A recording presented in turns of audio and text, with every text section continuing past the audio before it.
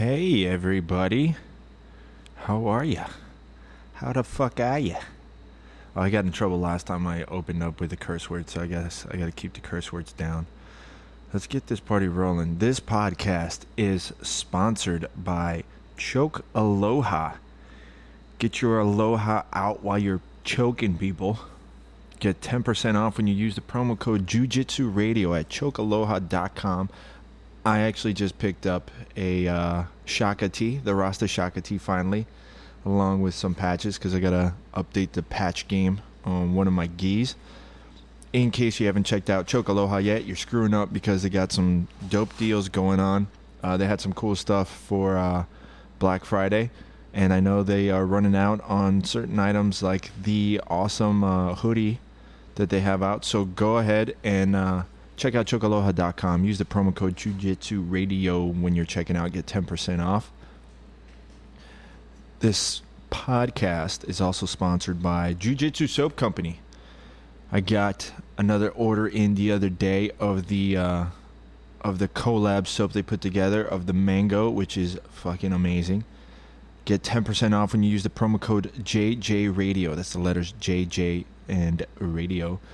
For some new body washes, they have liquid body washes now. The Punch Drunk and Jiu-Jitsu Island, which smells terrific. So go ahead and check out Jiu-Jitsu Soap Company. They're also running out of their shirts. They're limited edition, so go ahead and pick them up. There's only a limited few left at Jiu-Jitsu Soap Company, so go check them out. Big shout out to Jiu-Jitsu Soap for all the support. An awesome new hat that I picked up. Nice little trucker hat with a leather patch up front. Pretty dope. Been getting a lot of compliments on it, so thank you guys very much for that hat.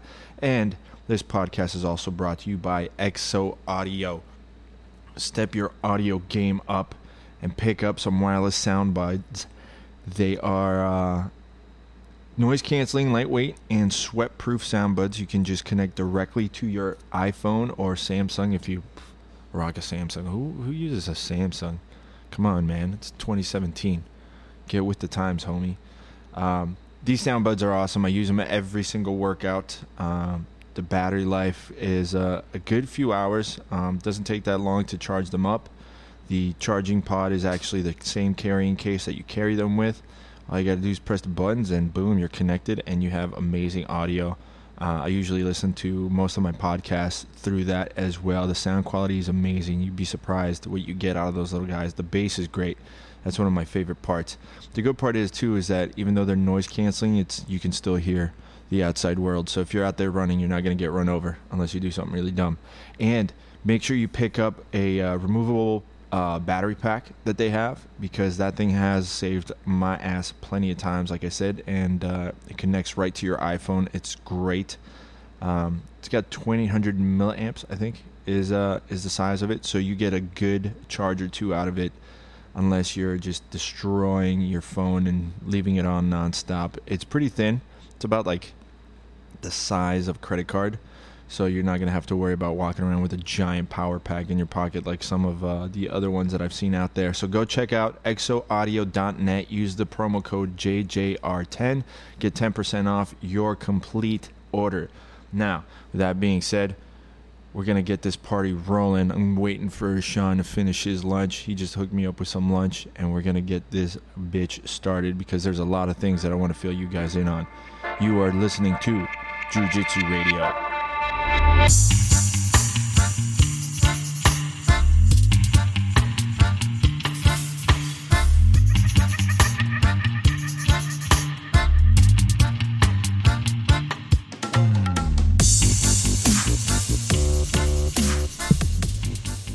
All right, ladies and gentlemen, this is Alexis Charosa, your host, and I'm here today with my homie, Sean Gorilla Boy Ambrosino. Que pasa, Kielbasa? I'm not just a pretty face. That's for sure. I'm an actual gorilla. Like, seriously. Seriously. They Hairy literally just pulled me out of the jungle. That's bad, though. You know that, like, gorillas have, like, the smallest penises. So no, I saw that, and it's not, and they're not wrong. Well, then that kind of defeats the joke. And they're not wrong. That's funny as shit, man. So, okay, before we get anything started, there's a couple of things I want to throw out there. Number one, I want to say shout out to, actually speaking of monkeys, Monkey Tape. Monkey Sports Tape hooked me up. They don't sponsor this podcast, but they sent me a care package with a couple of different rolls of tape. And I mean, you look at my hand, I actually have some on it now because I fucked up my finger the other day. But hands down, the best sports tape that I have ever used. And I pretty much tested every single one under the sun. I was using another one because it was pretty close to what I wanted. But thanks to our good friend Leah over at Chocoloha, she forwarded me over to Monkey Tape, and they sent me those rolls. And I haven't looked back, man. I'm pretty much covered from head to toe with tape because I keep fucking up. So you guys want to check out some good tape. Big thanks to Monkey Tape for the box to hook up. I gave one pair away actually to a friend of mine, Druva. He needed some, so I hooked him up, and he's loving it too. So big thank you to Monkey Tape. Now, off to the other stuff. Big things happening. Number one, my buddy, Justin. I don't think you ever met Justin. I think you might have, but him and his wife, Jill, just had their baby yesterday, so big congratulations to them. They haven't picked a name yet. Just like a dog, you don't give. You should let their personality show before you pick a name. Did you just compare my friend's firstborn son to a dog? Any baby is the same as a dog. I don't think you should name the baby right away. I think naming a baby is a little bit more nerve-wracking than naming a dog. I don't know. How many dogs have you had? A lot. Yeah, isn't it hard to come up with a name? No. Yeah, well, because you know their personality. That's my argument. So now what they Not need really. to do, they just need to call this kid Baby until he starts showing a personality. My suggestion was Aquaman the Rock Sabatez, because the last name is Sabatez. But I was going to go with Aquaman the Rock. I think that'd be a pretty good name. I don't think anybody would make fun of him. I think everybody would make fun of him. Not really. Yeah, no, they would. I like the new Aquaman looks pretty fucking dope. Yeah, Jason Momoa is going to crush yeah, it. Aquaman is a useless He used think about superhero Aquaman from on paper. On paper. Actually, that's the whole thing. So a couple years ago, well, when I say a couple, I mean like 20 years ago. Yeah, like 20 years ago, DC and Marvel did a crossover. collab, right? And Aquaman fought Submariner. How'd that work out? Aquaman won. There you go. See? He squished Submariner with a whale. See? There you go. He told the whale to jump on the Submariner. But what makes Aquaman strong, what people are like, what, is he can talk to fish, so he swims in water? Yes. But his body's adapted. We're getting into comic books already. Right. His body is adapted to the depths of the ocean. So he can go deep. So he can go deep. So he has to be stronger and denser in order to do that. Yeah, and ladies like it deep. So Yeah. see? Aquaman, word up. No, but Aquaman he's the still- Rock. he still I'm still talks going to to call him fish. Aquaman the Rock just to piss off his wife. Call him Aqua Socks. Right?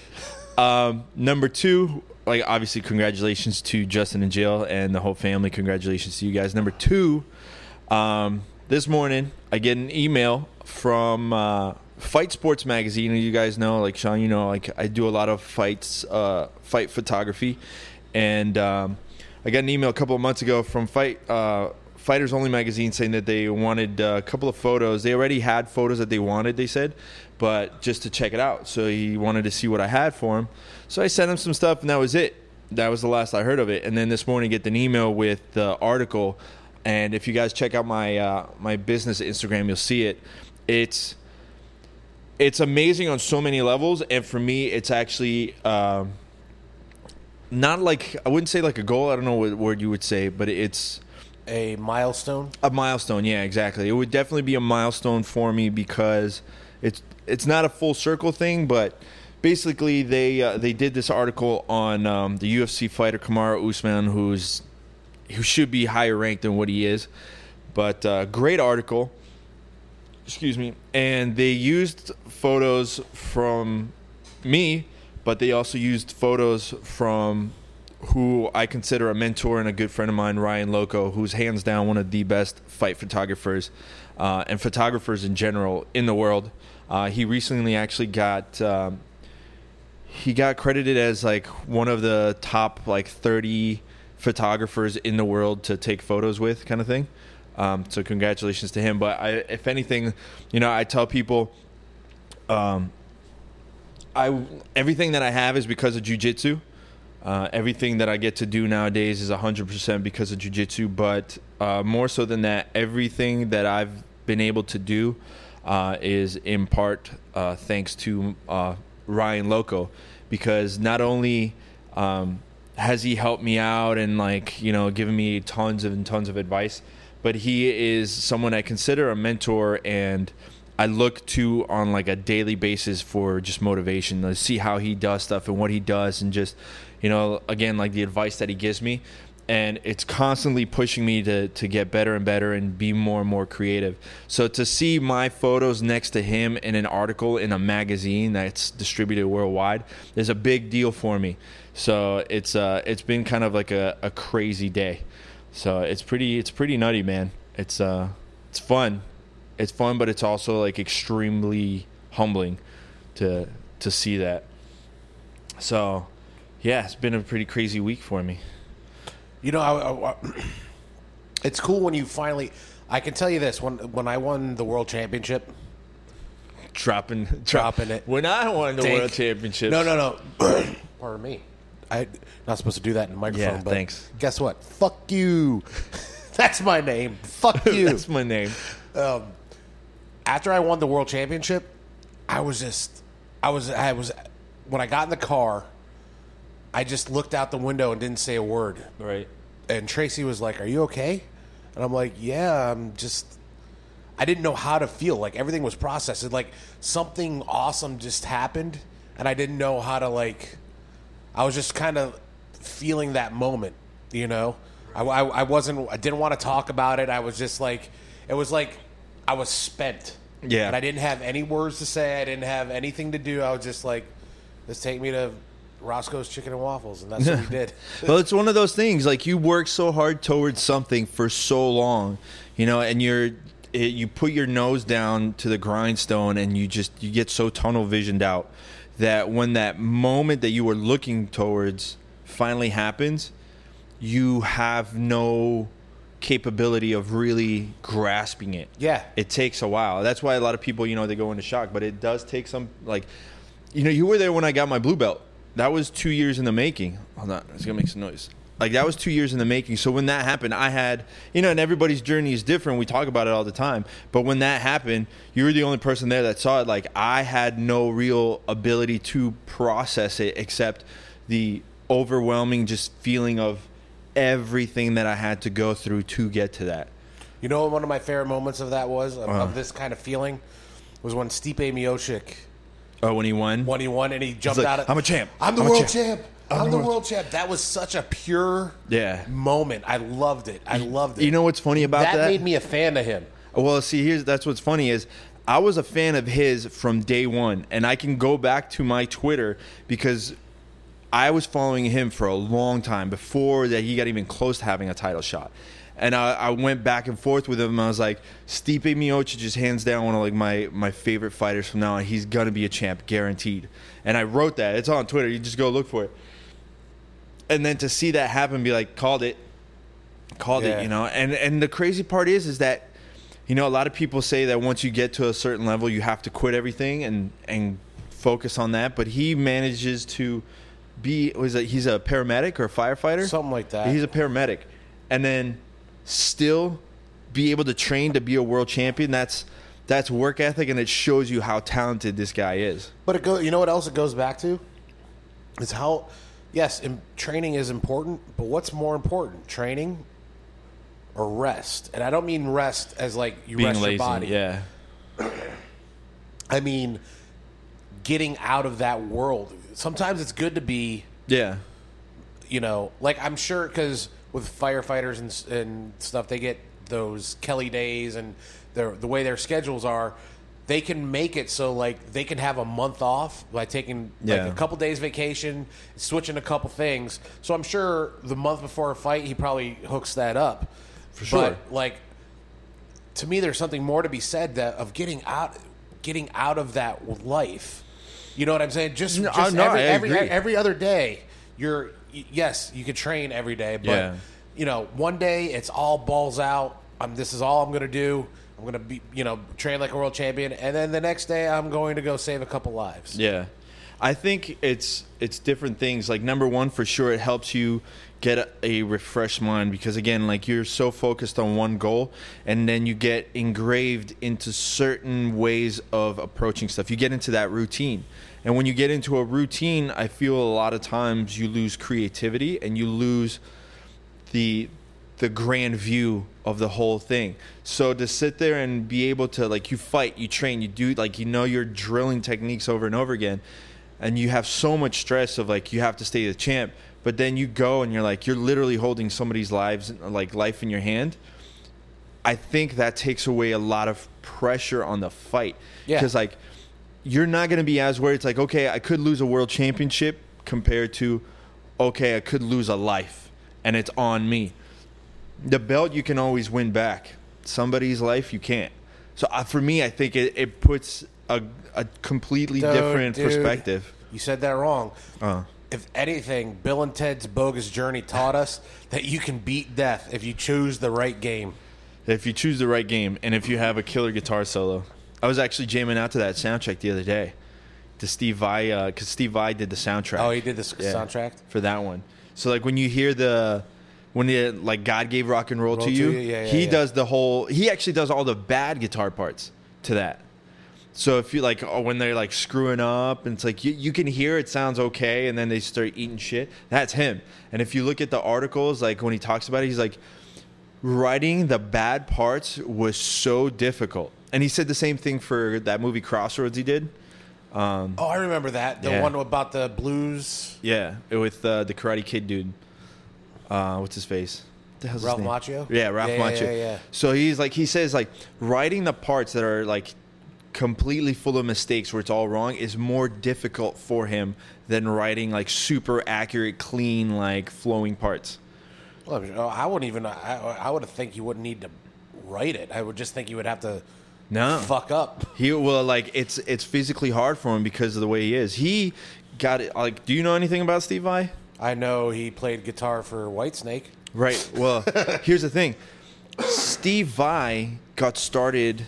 I want to say he went to Berklee School of Music, but he got started as the transcript writer for Frank Zappa. So, like, first of all, he was a student of Joe Satriani, and, like, Joe Satriani, obviously, is, like, a nut job fucking guitar player, one of my favorite. But he was a student of his, and from there, he went to go become a transcript writer for Frank Zappa. So basically what he would do is Frank Zappa would go and, like, play all this music, do all this stuff, and it was Steve Vai's job to literally write down note for note every single part that Frank Zappa played. So, and Frank Zappa was like during recordings or during concerts, like, depending on what it is, but mostly for the recordings. Transcribe? Well, because you make books and stuff like that. But, like, Frank Zappa was just a full-on composer, but Steve Vai wrote the transcriptions for it. And Frank Zappa was notorious. He was the Stanley Kubrick of guitar playing. Yeah. He was notorious for everything has to be exactly the way that he wants it to be. Frank Zappa. Yeah, Frank Zappa. And Steve Vai is pretty much the same. Obviously, he was, like, his student too. So, like, you hear him say that about writing all the stuff for Crossroads. He's like, because it's his hands. If you watch the movie, it's his hands playing it.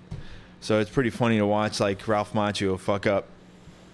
But he sold his soul to the devil in that movie, right? Or it's a play. Yeah, he was playing the devil in that. But that's the whole story of Robert Johnson. Yeah. So it's kind of a play on that because Ralph Macchio wanted to fucking play blues, but he was studying classical guitar. And he was, like, shunned for playing blues while he was training to be a classical guitarist. Blues is a magical music. I think it's one of those styles, to me, that once you hear it, you can. It's one of those music styles that any culture or any kind of background, you can feel blues. It is the basis of rock and roll. Well, rock and roll and the majority of the songwriting that you hear, like, blues really evolved from African music. There's a certain structure. There's a lot of different styles of blues. So it really comes... I'm talking like the traditional You're talking Southern... about 12-bar blues. So even if you're talking about Delta, Yeah. like blues or Mississippi blues, all the different styles from the different parts, it's based off of what's called a 12-bar blues. So this is that progression you hear all the time. Think of Don't. yeah, what's Born to Be Wild, or what's the other one that he did? I'm trying to think of like a song that everybody would hear. Like LaGrange, ZZ Top, LaGrange. Oh, yeah. Like that's ZZ Top. Every single song is 12-bar blues. They'll throw in breaks, but every single song is 12-bar blues. It's exactly the same way. You don't break that mold. It fucking works. That's what they play. Stevie Ray Vaughan, 12-bar blues. Unless you get into songs like Lenny and things like that, where he's kind of like freestyling. But that's all that is. It's super basic, but because you have that basic form, you can take off. You know, Yeah, same with jazz. It's weird how that formula works Yeah, in so many different ways. yeah. Like, how long has blues been around? The conventional The form of conventional blues that has since, been like, around. the teens, the 19 teens, maybe the early 1900s. Yeah. So early 1900s. Yeah. So that music style has lasted And it's still and over it's- 100 years. Yeah. Now I know we're talking about music on a jiu-jitsu. Oh, whatever. It's, Radio. you know how it is. Well, I'm the one that went to school for music. So. Yeah. So, but how many think about the musical styles that have come and gone. Like punk is there. Oh, but there's it's so not many there. that you don't even know. There's so many that you've never even heard of. Like things have just changed. Like musical styles have changed. Like, but blues still resonates whenever you hear it. Whenever you hear a good blues riff, whenever even the what is it, the Fabulous Thunderbirds. Yeah. Even when Yeah, that's Jimmy Vaughn. Was is in that Jimmy Vaughn? Yeah. Stevie Ray Vaughan's brothers in Yeah. the Fabulous Thunderbirds. Yeah. But it's like that you can hear it and you know it immediately. It comes down to like the development of how music evolved when it comes to that. It's like it's all African roots, even jazz. Like there is blues and jazz. Like Miles Davis is blues. Like if you listen like A Birth of the Cool and stuff like that, it's like it's all blues. It's the same kind of format. It's like what is it? AAB, AC or something like that. I forget what it is. But basically you have the melody, the chorus, and then like melody, chorus, solo. So like it has the structure. Now there's the best person I think to describe that is fuck man, I can't think of names for shit today. Bobby McFerrin. Oh yeah. He's a doctor, right? He's a doctor. I don't know where he's teaching now, but he used to teach at UM. He doesn't sing or he does sing, but he will never do "Don't Worry, Be Happy" is what I hear. He fucking hates that song. He hates that song because artistically he's so much better. But if you listen to the song, you don't realize that's all him. There's no instruments. Right, that's all his. It's all his voice. It's all a cappella. He does a really cool demonstration on where our brain is wired to automatically respond to the Eastern chromatic scale Western chromatic scale compared to like Eastern music like China, Japan, things like that. So what he does is, and this is, mind you, in almost like a TED Talk with neurosurgeons and just brain doctors, like full on brain surgeons. And he just stands up in front of everybody. He's like, I'm going to give you 2 pitches. You got to sing the rest. But you have to go corresponding to where I'm physically standing on stage. So he stood in the middle of the stage, and he goes, repeat after me. He does the pitch. It's like, and then he takes like a little step to the right, and then he gives the second pitch, and then he goes back to the first. So you hear the crowd like, bah, bah, bah, bah, and then he goes further, and they automatically go up.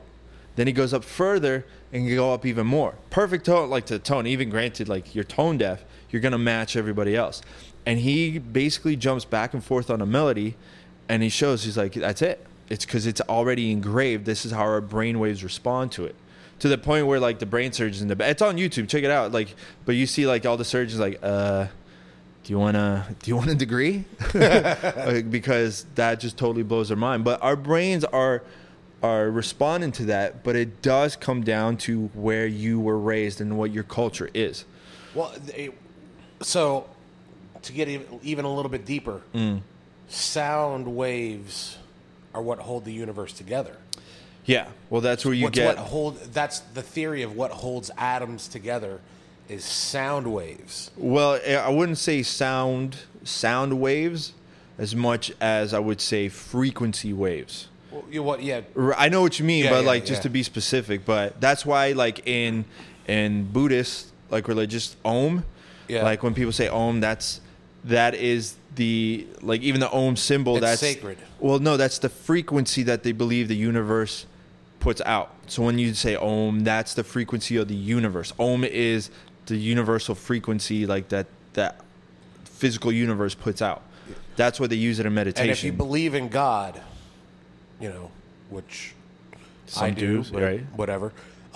If you believe in God, this is what's kind of trippy is when it started with him speaking the word. Where it's like the sound was the boom. was the first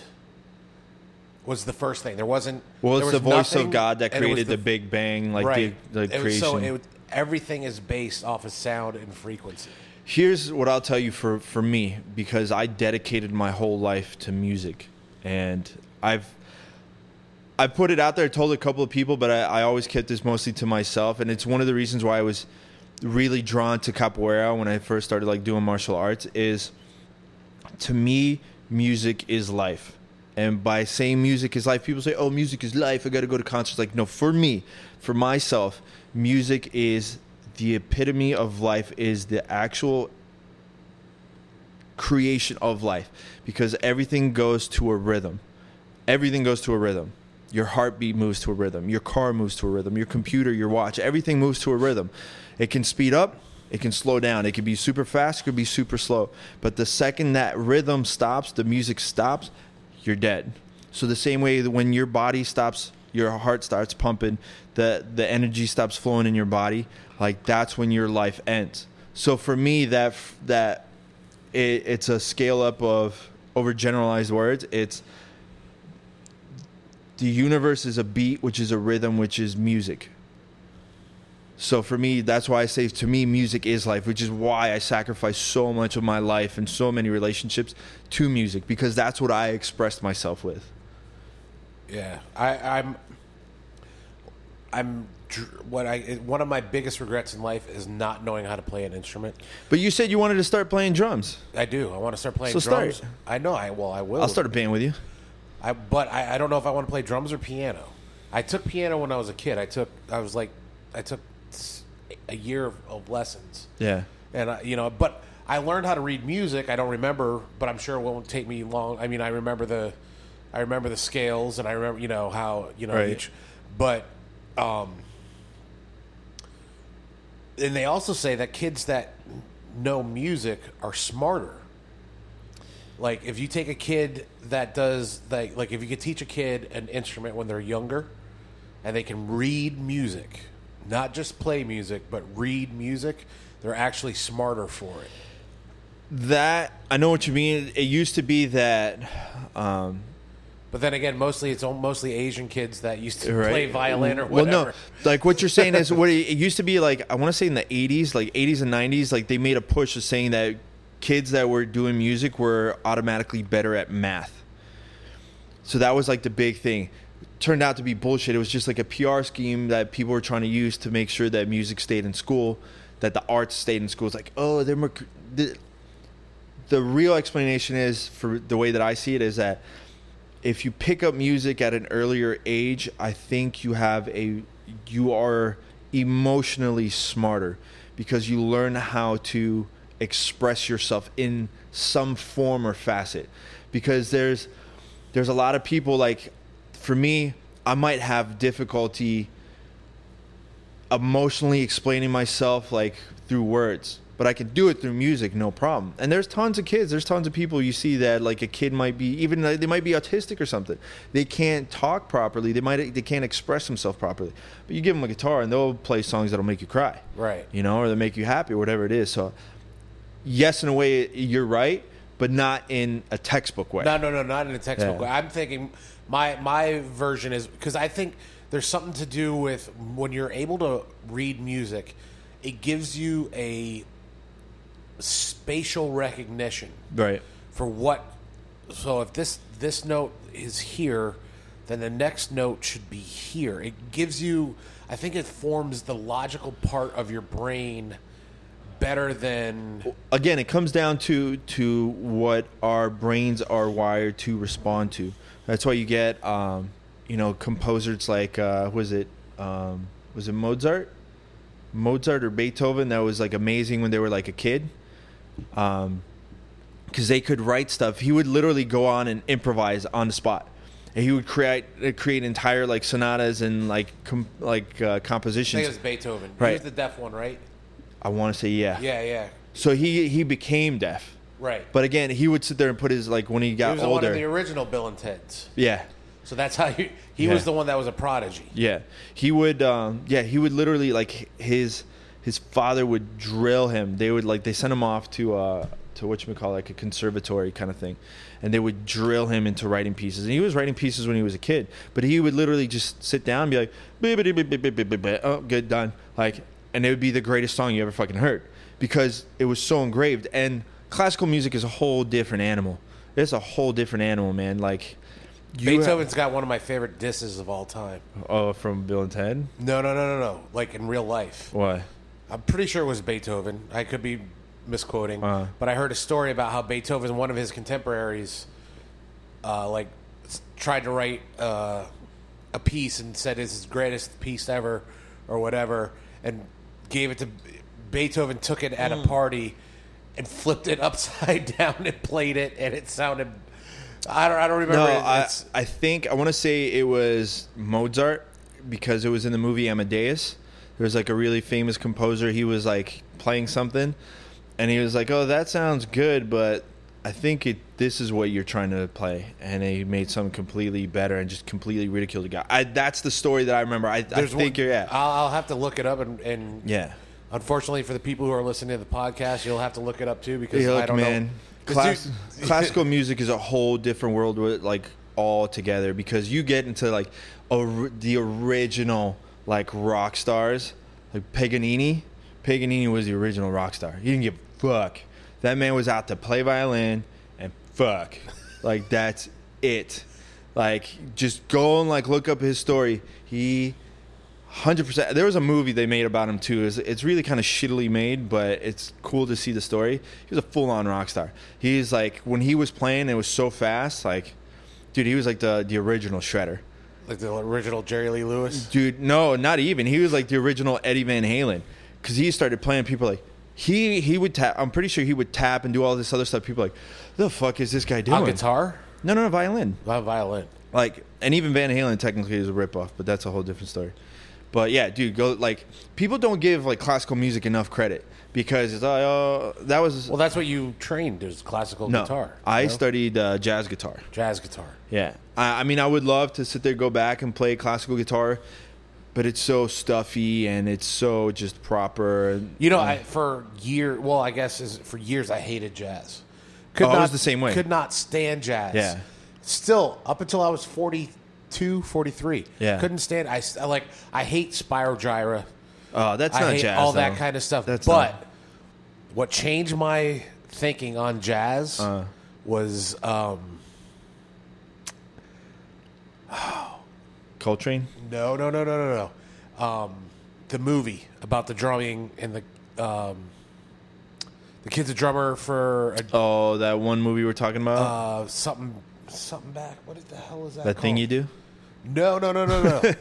It's got the one that was viral with like the teacher like being super strict. Yes. Yeah, I know what you're talking about. I still haven't watched that. Dude, we were talking about it. I love that movie, and it won. What's his name? The guy that played the teacher. Yeah.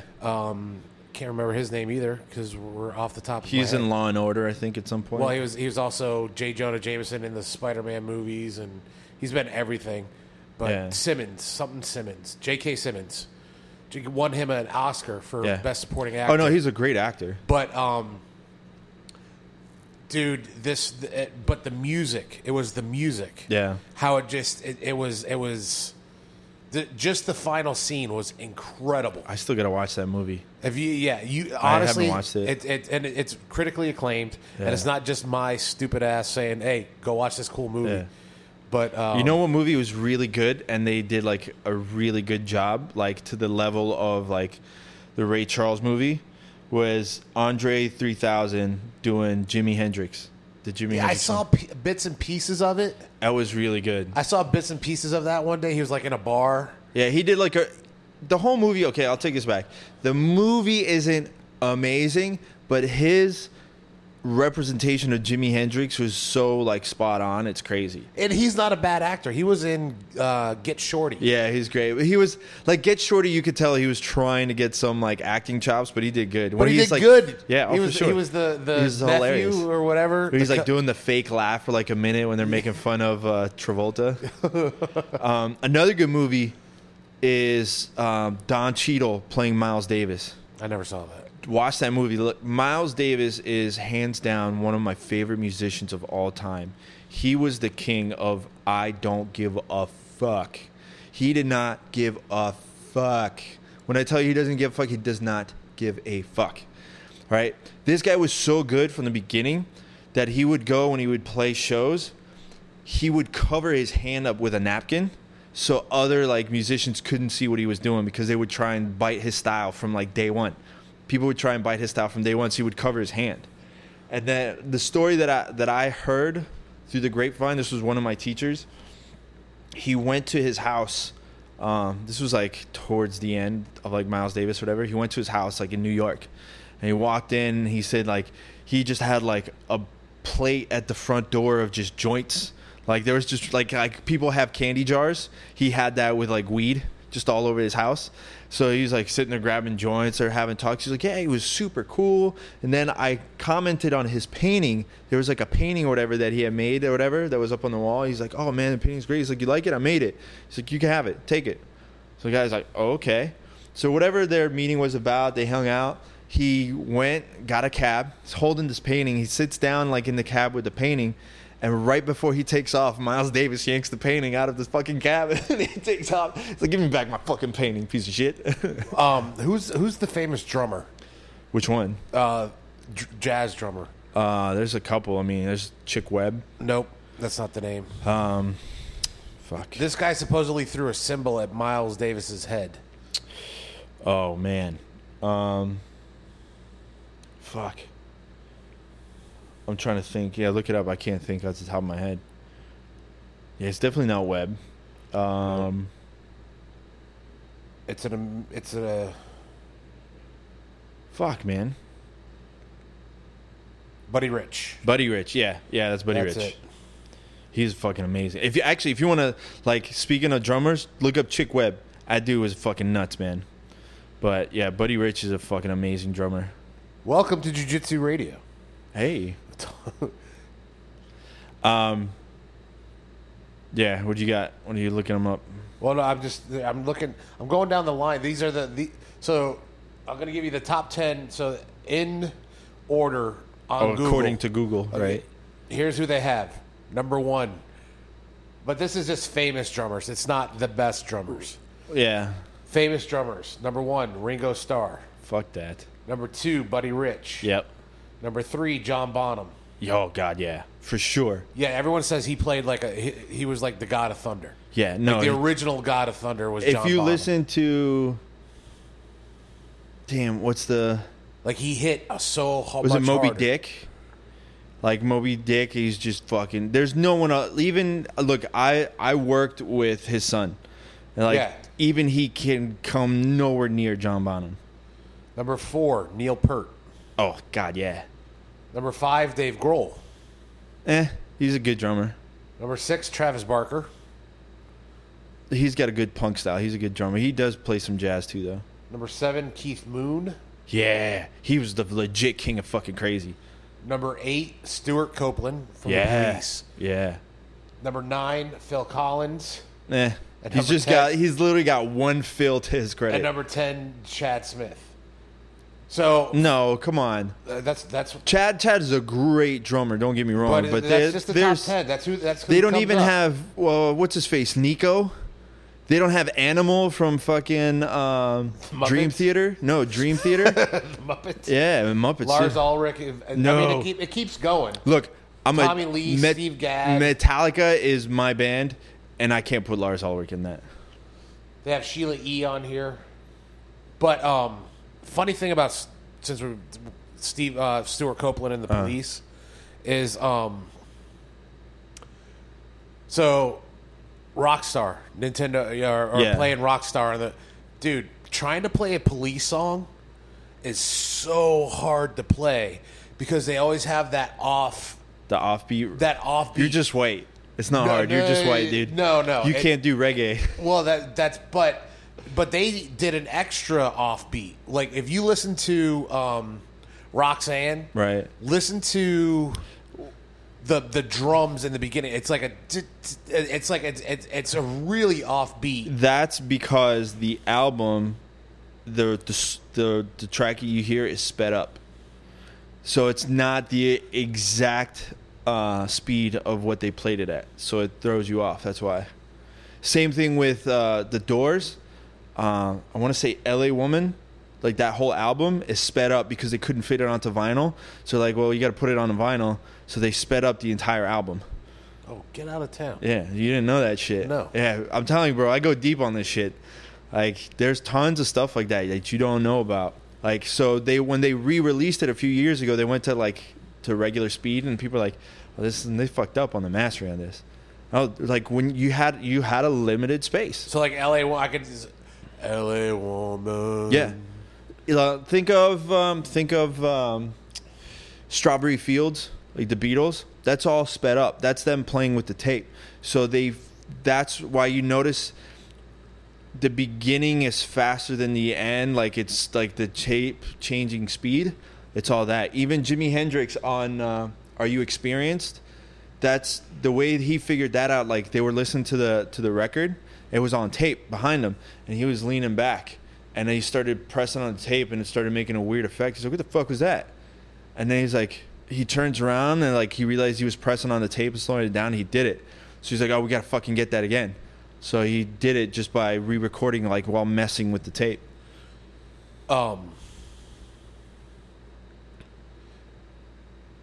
Consensus best album of all time.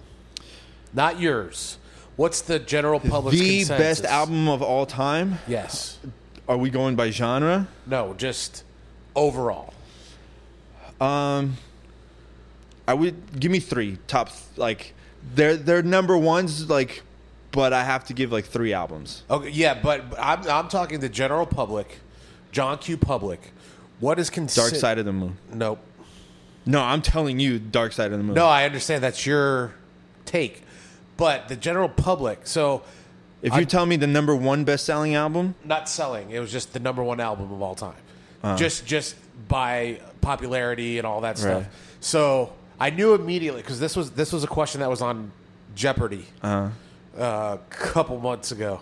I was watching it with my grandmother, and we were going over Jeopardy, and I went with the so generally considered the best album of all time. This 1960 whatever release, and I immediately Pet Sounds.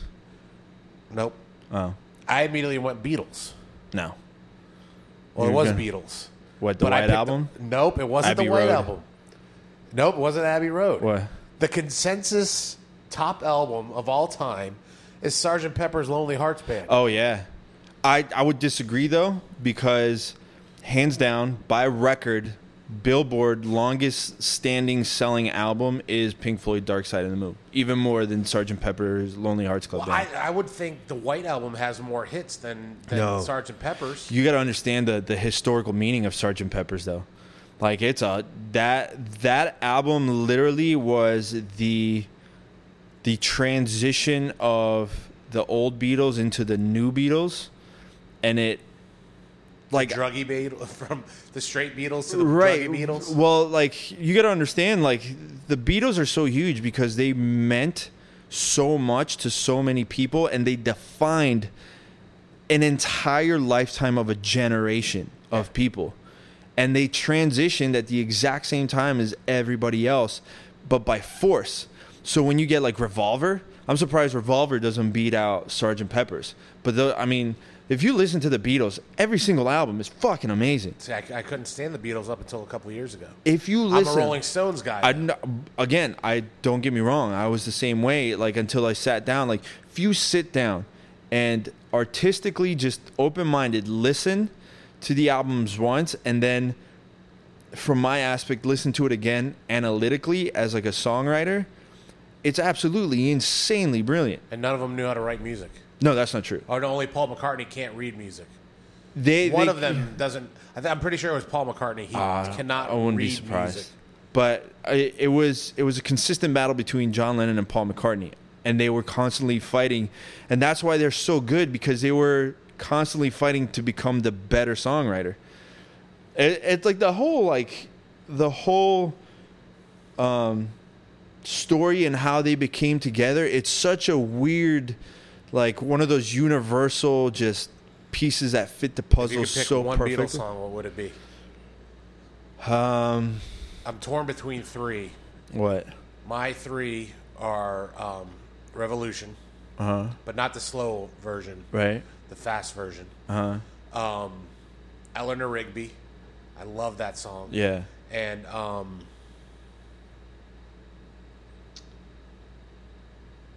Hey Jude. No, they're great songs. Those are my three top. All I need is one. If you gave me one Beatles song that I couldn't listen to any other Beatles song ever again, Across the Universe. Yeah, that was my fourth. That's my alternate. Is Across the Universe. Across the Universe has like so much just like spiritual meaning to me as far as the words and stuff, even though you're just talking about a giant acid trip. But that song is fucking amazing.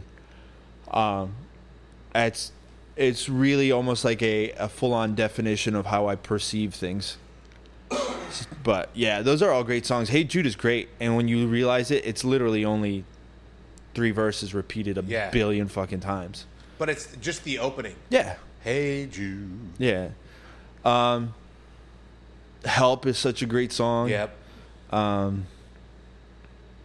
get by with a little help from my friends. Like I'm telling you, man, they have like, you know how they built their style and stuff, right? They fucking worked for like a year every night playing songs in like a strip club in Germany. That's how they like developed their like style. I did listen. I did read up on the how they got rid of the first drummer. Oh, the guy that was only either the first drummer or the transition drummer. No, the first drummer. The guy that was like with them in the beginning for up until they recorded their first album. Yeah. And I think he recorded the album. I don't know. But they fired him.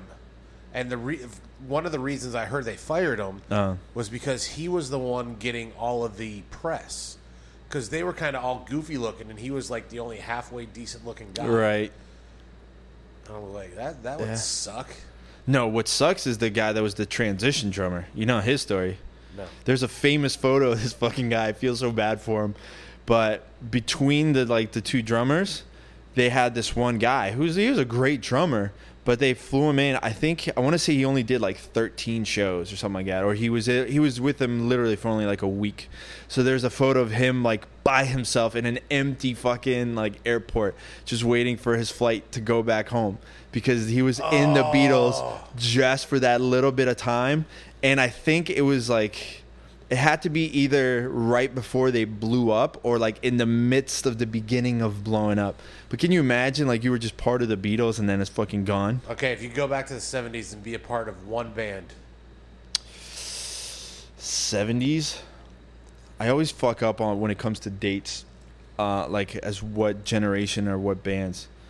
Like the heyday, the beginning of the real rock and roll movement. Even though it started in the 60s, yes, I get that, but like... Let me see, like, because I want to be accurate on the time frame. Let me look up 70s bands, because I always fuck up between 70s, 80s, and 60s. So, even though they started in the 60s, they got... So, like, you have Led Zeppelin. Yeah.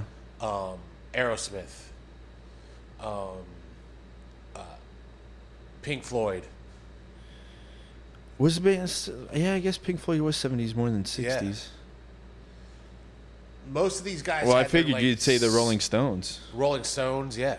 I mean, look, here's a list.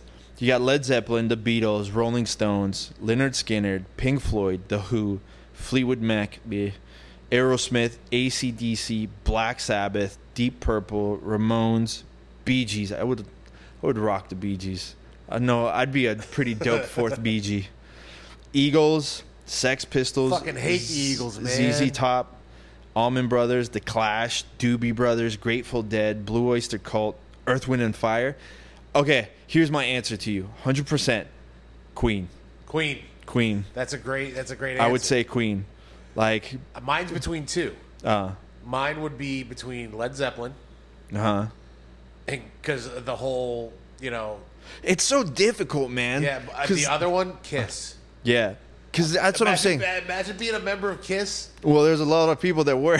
Well, yeah. Fucking Peter Criss going in and out. But man, like, there's if you knew even like a remote portion of small stories of everything that happened to each and every one of these bands, like, it would just blow your fucking mind. Like, you would want to be part of all of them. Because Can you imagine being part of Led Zeppelin when they go to that fucking hotel on the water and they're making some lady bang a shark? And they're riding motorcycles in the hallways? Yeah. That's pretty fucking rock and roll to me, man. I'd be down for that. That's like, or the Rolling Stones, where you're just pretty much doing whatever you want. Lynyrd Skynyrd, where you're running around, like, minus the plane crash. Okay, let's put together one ultimate band. An ultimate band? Oh, I'd crush it. Like, out of everybody, right? Out of all the bands and singers and everybody. Okay, but you have to narrow it down. Do you want like a classic rock, like a full-on rock band, like 70s style rock band? Build your band around the singer. Well, again, that's totally different, man, because I could have like 20 different bands like that. I'm going to give you my two favorite singers of all time. Okay. One's a rock and roll singer. Okay. The other one's just my favorite singer of all time. Okay. So, favorite singer of all time. Otis Redding. Okay. Build a band around Otis Redding and his style. That 60s soul. And think about what... It would be Otis Redding singing. It would be Bootsy Collins on bass. Ooh. It would be Jimi Hendrix on guitar. And the reason why I say that is because Jimi Hendrix was actually James Brown's guitar player. You don't know that? Did not know that. And I would say the drummer, that'd be tough, man, because there was a lot of good drummers back then, but I can't remember their names right now. Well, it doesn't have to be back then. It can be of all time. I would say... Fuck, I can't think of like names off the top of my head for drummers. But just it's a fucking drummer. band that they were in. Even then, like, I have like 20 different names off the top of my head. See, honestly, with the technicality that you of the other band members, I would probably throw in Neil Peart. No. You don't think he could do? I don't think Neil could do. You know who could do that style? Ringo Starr. No. Very basic. No, because it's funk, man. It's funk and R&B. You have to have a laid back dude. Oh, fucking hands down, Questlove. Questlove. There you go. throw Questlove in there. Look, Imaginary Band, I just sold 1 million albums just with that. Guaranteed. I just sold 1 million albums. You'd be like, fuck, this band is fucking amazing. Questlove, hands down. Yeah, that'd be a good mix. There's not a fucking person in the world that tell me that band. Would you put a piano guy in that? If I put a piano guy, it would have to be, fuck, who would I put? Somebody with a keytar. Jelly Roll Morton. That's an old fucking, like, and I would do it just because he was a fucking perv, and he would sit there and just play the shit out of it. Or actually, no, you know what? Ray Charles. Ray Charles, Stevie Wonder with that? Tell me that's not a fucking dope-ass band. That's a badass band right there. Like, hands down, like, I guarantee you if Questlove heard that list, he'd probably cry because he know it would never happen. All right. That's my favorite singer of all time. That's a real solid band. Okay. See if you can beat it. Okay. Axl Rose is your singer. Like, prime time Axl Prime, Rose. these are all their. But that's tough, man, because like you can't have Axl without Slash. I know, isn't that weird? You can't. It doesn't Well, make it's the sense. same way you can't have like Steven Tyler without Joe Perry. It just doesn't work. It is what it is, and you have what's his face, Mick Jagger with Keith.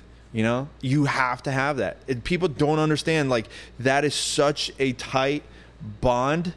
Like you need to have that because Well, you could still have Slash as the guitarist. Yeah, but if we're gonna fuck around, let's fuck around.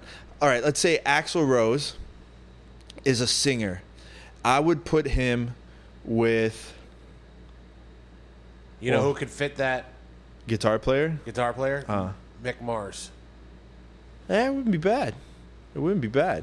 I think you could do better. Could do better. I'd probably do better, but I would say, how about Axl Rose with Dimebag Darrell on guitar? okay.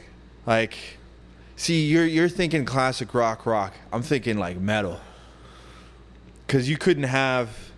Actually, No, I'm not. No. you know who would be good if you did Axl Rose with Randy Rhoads. That'd be kind of cool. It would definitely play along with the orchestrated aspect Well, of it. I would also see. I could also see Axl with Zach Wild. Or are they too big? Is that too big? It's too similar, I think. to Slash. To Slash. You think Zach Wild is too similar to Slash? I think Zach Wild is Slash on amphetamines. I think Zach was. Who was first? No, I think. What? I was trying to think who came out first, but Slash? Slash, because Zach Wild came out way after. not too far after. Yeah. Because he was on that first, or not the first, but Ozzy's comeback album. Yeah. He was the guitarist for that. That was in the 80s. Yeah, like late 80s. Like, I think it's like 88, 89. Yeah, and Appetite for Destruction was 86. Yeah. And you're talking about, like, he wasn't the Zach Wild that you see now. You know? Wasn't much different. Yeah. Look, Like, if you listen to that guitar riff on The light in the window is a crack in the sky. Oh, yeah. But that's... Oh, fuck. No More Tears. Yeah, No More Tears. Yeah, that was the single that came back. I want to say it was like on the Ozman Cometh or something. It's the one with the gold cross. Yeah, the Ozzy with Ozman Cometh. The Ozman Cometh. Yeah, that's like, which kind of sucks because that was a compilation almost album. The song that got me into Ozzy, like, I wouldn't touch, when I was a kid, I wouldn't touch any heavy metal because I was always afraid that it was the devil's music. Yeah. So I wouldn't touch heavy metal. But when I was like 12 or 13, somebody gave me Bark at the Moon. Oh, that's a great album. And the Bark at the Moon. And like Randy Rhoads is a fucking amazing guitar player, man. And everybody thought he was a woman when he came into the He studio. looked like a woman. Well, yeah, and everybody And he thought was it was tiny. He's tiny. He was like 5 foot. It's a shitty way to die, too, man. Well, think about all that's how Otis Redding died. Otis Redding died in a plane crash. Yeah, it's different though how he died. Otis Redding died in a plane crash. Like Randy Rhoads crashed the plane into Ozzy's tour bus. There's a difference. Yeah. Okay, so I don't think Axl is a good example just because Guns N' Roses is such a great band. It is hard to replace It's the people in Guns N' the Roses. only like, but Axl is such a great front man. Axl is great, man. All right, let's switch him out for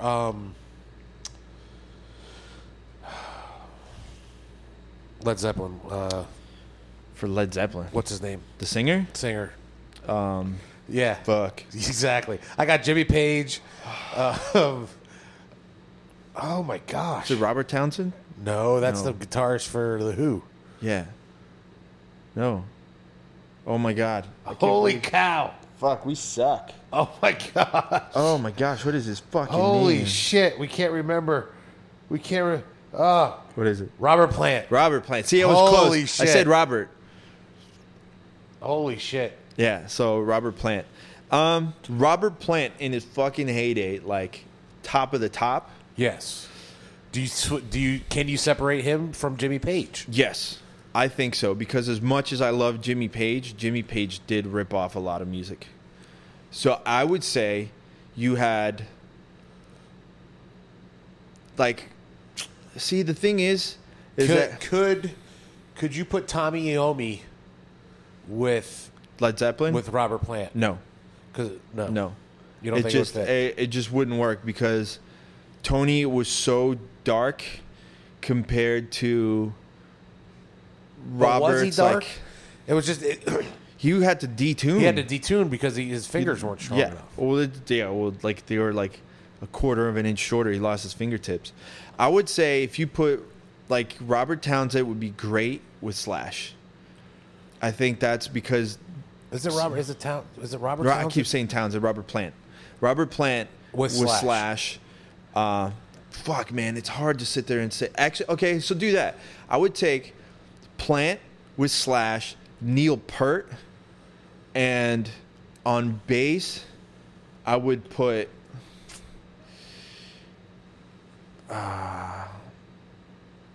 Fuck, you can't put Les Claypool. Could you put Geddy Lee? No. Why not? Because of Neil Peart. Yeah, Geddy Lee is a pretty good bassist. he's a pretty good bass player, but I don't think he's not to the. You know what though? What's his face? Lemmy? No, I don't. Can't think put so. Lemmy with them? No, Why? can't. He's too much, man. Lemmy is a front man. He's not a bass player. He's a front man. Yeah, he but didn't he's- play bass. He played rhythm, bass guitar. Like he played rhythm guitar. Let's Do you just know? be Did you know face it. that the guy that managed the Sex Pistols asked him to teach Sid Vicious how to play bass? Nah. Yeah, That would have been bad. he tried. He's like, I couldn't teach this guy anything. He didn't do it. Junkies teaching junkies, that wouldn't happen. No way, man. Fuck, man. Who would I put on that? I know there's probably people listening to this podcast right now like, you fucking dummy. You should put him on bass. Fuck, you know what, man? It's tough because there's not too many crazy, amazing. Oh, how about Victor Wooten? That'd be kind of cool. Think about, we got Flea. Actually, you know what? Yeah, I'd put Flea. Fuck it. I'd put Flea. Totally forgot about Flea. You put Slash, Flea, Robert Plant, and Neil Peart. You'd have a fucking band. That's a solid band. You'd have a band. I'll give you one. I'd like to see that creative process. I think it'd be pretty good. I think the creative process with The only person that would get frustrated is Neil Peart. That's the only person that would get frustrated because he's so clean and sober. Like, yeah. like, Well, is he? yeah, oh yeah. They smoke weed. That's about it. But he died, or somebody died in his family, like in a car accident. I think it was his sister or something. He went through a full on depression. I think he was like suicidal. Neil at some Peart? point. Yeah, yeah. You got to watch the whole like story on Rush. I get into these holes sometimes where I do so much deep research on certain bands, and I always hated Rush. I always hated Rush. Rush has been one of my favorites Hated. for so long. Full on. I did not like Rush until Trailer Park Boys. Until they kidnapped Alex Lifeson. Yeah, until that episode, I did not like Rush. Did you know Bubbles really plays guitar? Yeah. No, he's a great guitar player. He had a band. Yeah. I'll give you one. I'll give you a singer.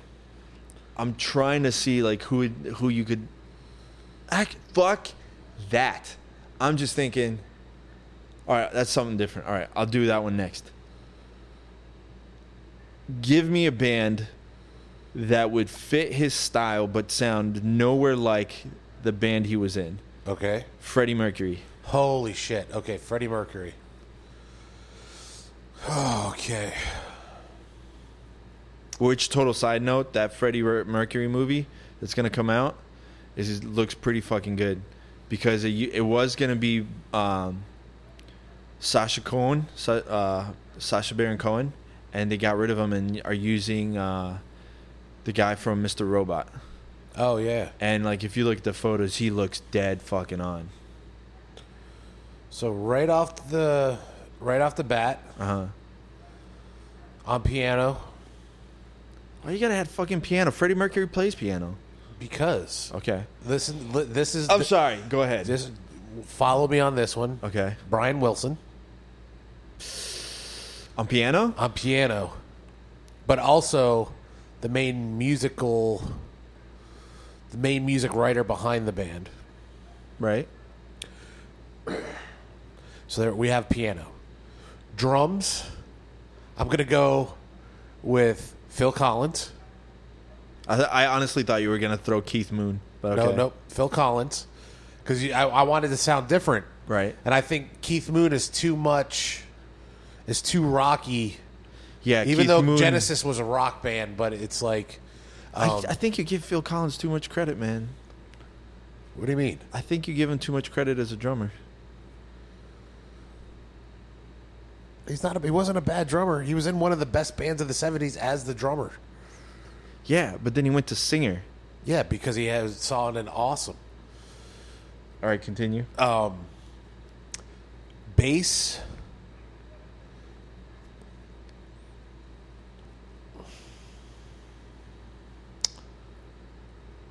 Let's really fuck things up and put in Gene Simmons.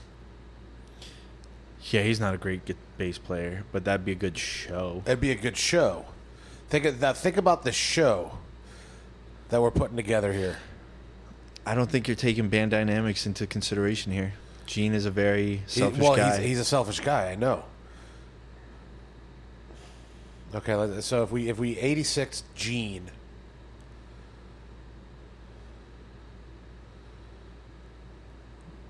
Yeah, you can't cheat. You can't look it up. I didn't get to look it up. That's. Hey, look. No. I'm not looking. I'm trying. I'm getting somebody else for my. How about Sly? Who? Sly. From Sly and the Family Stone. As the bassist? Yeah.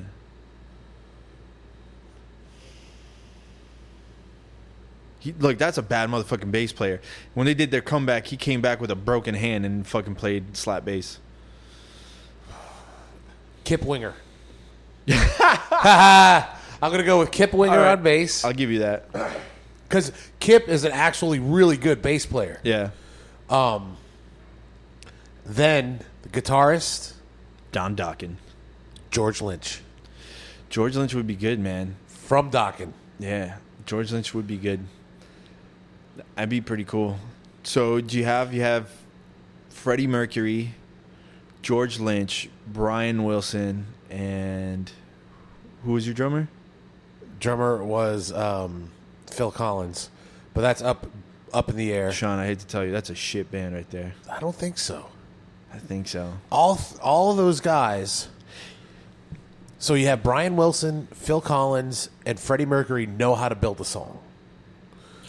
I can tell you that Freddie Mercury and Brian Wilson writing music would be absolutely insane. I think it would be probably some of the best songs ever. You know, like one of the collaborations that was supposed to happen and never did?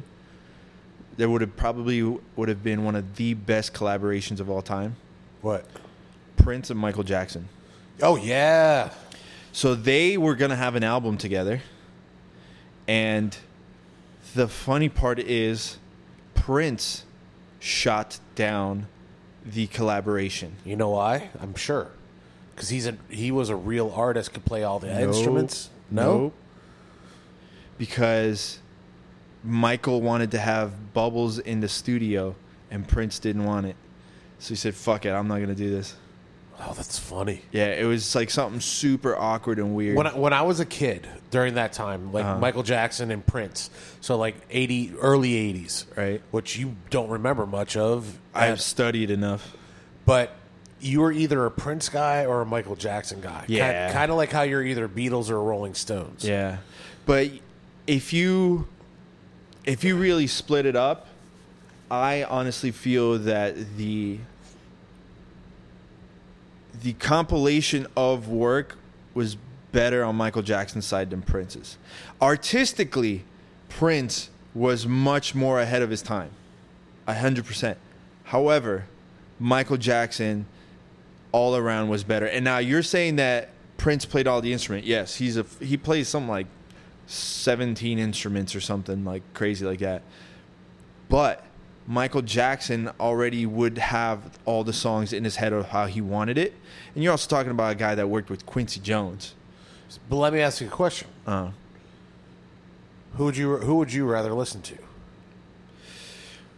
Who would I rather listen to? Right now, if they said, okay, you can listen to Michael Jackson. See, I would take Prince. Michael Jackson, hands down. Prince has one of my all-time favorite songs. Oh, he's got a bunch of my favorite songs. But like, if anybody talks during this song, I want to slap them in the face.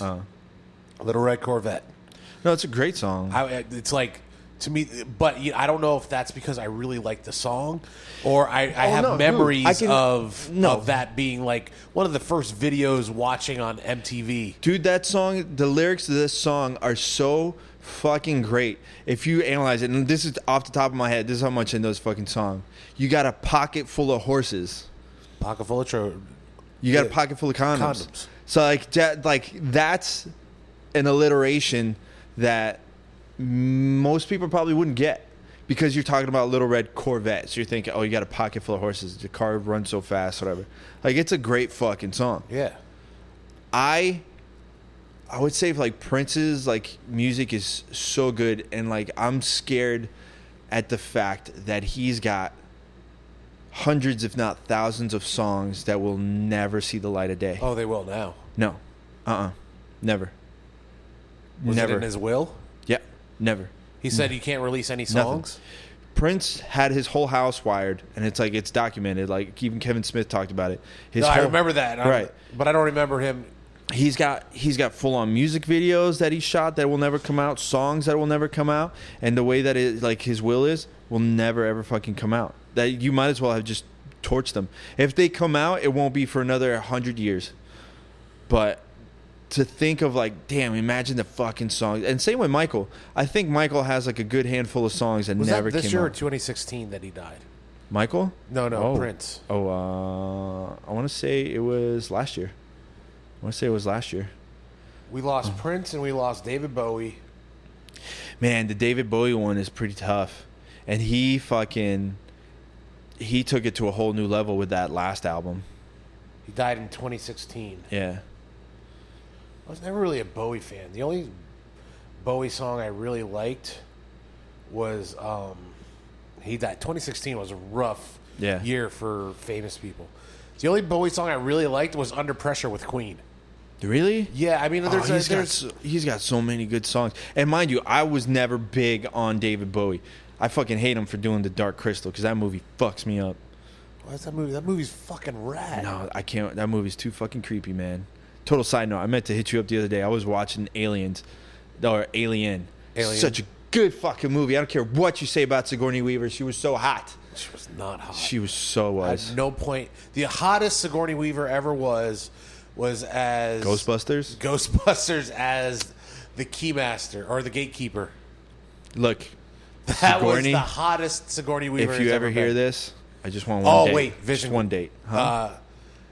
Galaxy Quest. She was kind of hot. See, we had this conversation last time, asshole. Just say I'm right. She kind of had her boobs out. I'm right. No. She's not an attractive woman. She's very manly. No. Yeah, her not. face is very manly. No. What are you talking about? The only time she had, like, they made her look manly was in Alien 3. No, Alien 4. When she was with what's her face? The girl from Stranger Things. Oh, Winona Ryder. Yeah, she was like that the movie mama made alien. Me sad. I won't watch 4. Why?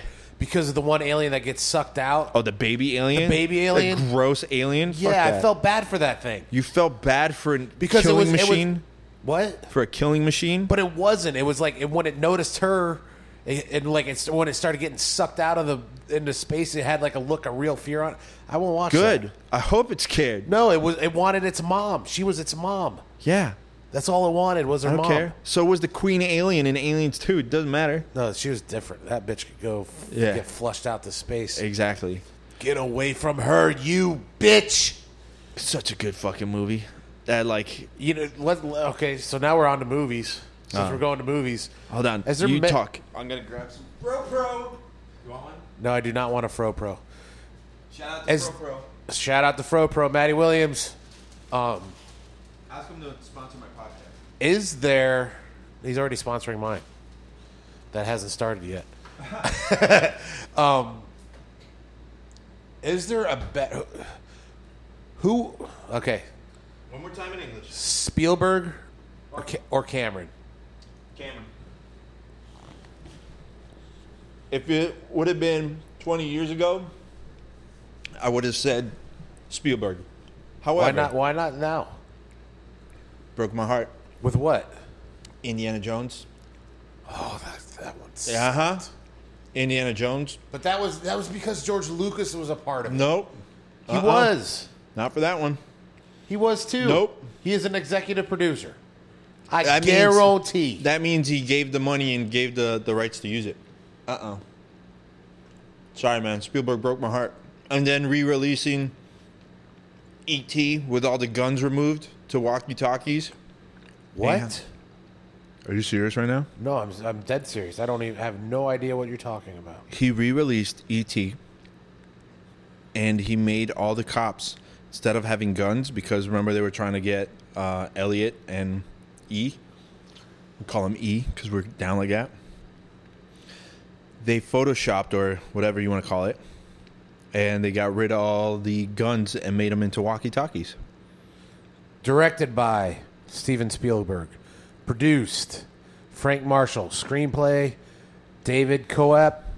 Story by George Lucas. Story means nothing. Yes. No. Characters by George Lucas. Yeah, Indiana Jones is his character. Music by John Williams. John Williams is a prolific. Think about the classic soundtracks he's made. I put John Williams on the same level as Quincy Jones. I'm moving the mic. Sorry for the noise, guys. Listen to this. Listen to this. Oh. Ready. Here is his. Think about these movies, and this is all one guy. Oh, by the way, we totally still have to go back to my thing about Pink Floyd, but continue. Ready for this? Uh-huh. Jaws. Great movie. No, these are. I'm just talking about the score. Think about John this Williams. is John Williams. I can tell you off the top of my head. Jaws. Uh-huh. Star Wars. Back to the Future. Close Encounters of the Third Kind. First Superman. E.T. Mm-hmm. Indiana Jones. Jurassic Park. Harry Potter. Mm-hmm. And those are the big ones. He did not do Pretty sure he did. no, not Back to the Future. But think about these. Do the theme for Jaws. Yeah. Now do Star Wars. Come on. That's Superman. Yeah. We're doing Superman. Superman and Star Wars are very similar. So here's the thing. Now, again, this is coming from my analysis of it. There's a lot of themes, like little melody themes, that get switched from one into the other.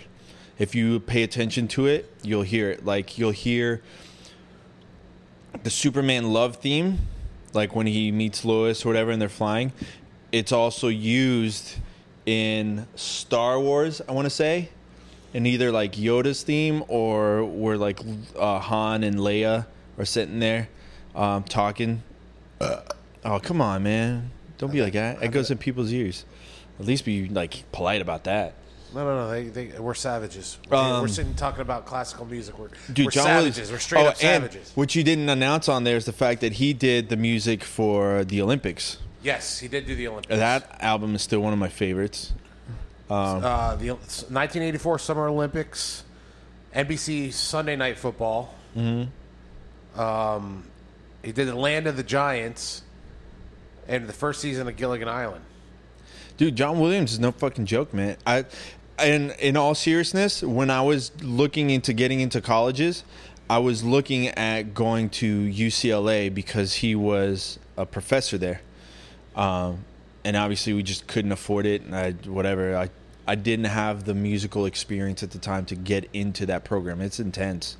Yeah. But I would have loved... Well, it's amazing of what it takes to get into some of these schools. People some don't more than others. Yeah, some more than others. Yeah. But it's like Like Berkeley's supposed to have a tough music program to get into. To get into and survive. Like, Yeah. Berkeley is no joke, man. Like, Berkeley is... Like, John Mayer went to Berkeley and tons and... what's his face? Vernon Reid from Living Colour. Living Colour. Bro, his... Oh, there's a band that's... Yeah. They were down here, missed it. Or they're coming down here, I forget which one it is. But I'd love to see Living Colour. They just came out with a new album. That riff for Cult of Personality. Yeah. So now the riff is pretty easy, but that guitar solo is like by far one of the most difficult guitar solos to ever play. Oh, so this is what I was going to tell you. This is totally something else. Last night I started jamming out to a song and I forgot how fucking good of a song and guitar solo, like probably one of the best guitar solos of all time. Peter Frampton, Feel Like We Do. That song is so fucking good. You remember it? Feel like we do. This is like he's the I one don't that remember the guitar solo. he's the one that made it popular to have the talk box. Talk box. Yeah. Like, bro, just listen to it. Listen to it and just tell me it's not one of hands down the best guitar solos of all time. It's crazy. You know what my favorite guitar solo is gonna, and it's a short one. What? It's gonna make you laugh. What? Is John Frusciante and Danny California. Oh, that's a great song. Yeah. At the end, like he's just Did they get a slide guitar? Yeah. John Frusciante is a great guitar player, man. So no, go back way back to what we were talking about. The best album of all time, Dark Side of the Moon, Pink Floyd. I can't stand Pink Floyd. I like 2 songs from Pink Floyd. Which ones? Take a guess. Wish You Were Here. Yep. And The Wall. Yep. That's it. Yeah. Everything else. I'll tell you right now, like I got to look this up, but Dark Side of the Moon held the record for longest charting album of all time, and I'll tell you how many weeks in just a minute once Wikipedia decides to Well, pop up. while you're waiting for that, can you name off the top of your head the greatest selling debut album of all time? Greatest selling debut album? Of all time.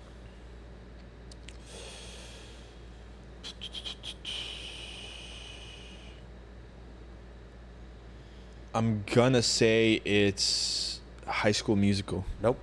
What? It's something we've already touched on today. The Beatles? Sgt. Pepper? Nope. What? Appetite for Destruction. You're wrong. Yes, greatest You're- selling debut album. You're wrong.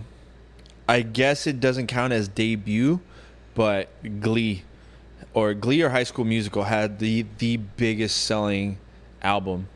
Actually, you know what? It's probably not even Appetite for Destruction. It's got to be Off the Wall. Michael Jackson's Off the Wall. Well, it really wasn't What's it say? Just read it. Appetite for Destruction, Geffen Records. Biggest selling debut album of the 80s and biggest hard rock game changer. Appetite for Destruction, 100 best debut albums of all time, 10 best selling debut albums in U.S. history. There we go. So it was that? Nope. What? I don't know. I'm gonna. Oh, Number so 10 then was Linkin Park. exactly. I'm right. You're wrong. 8. No. Wait. How did they have this set up? See? 10, Linkin Park.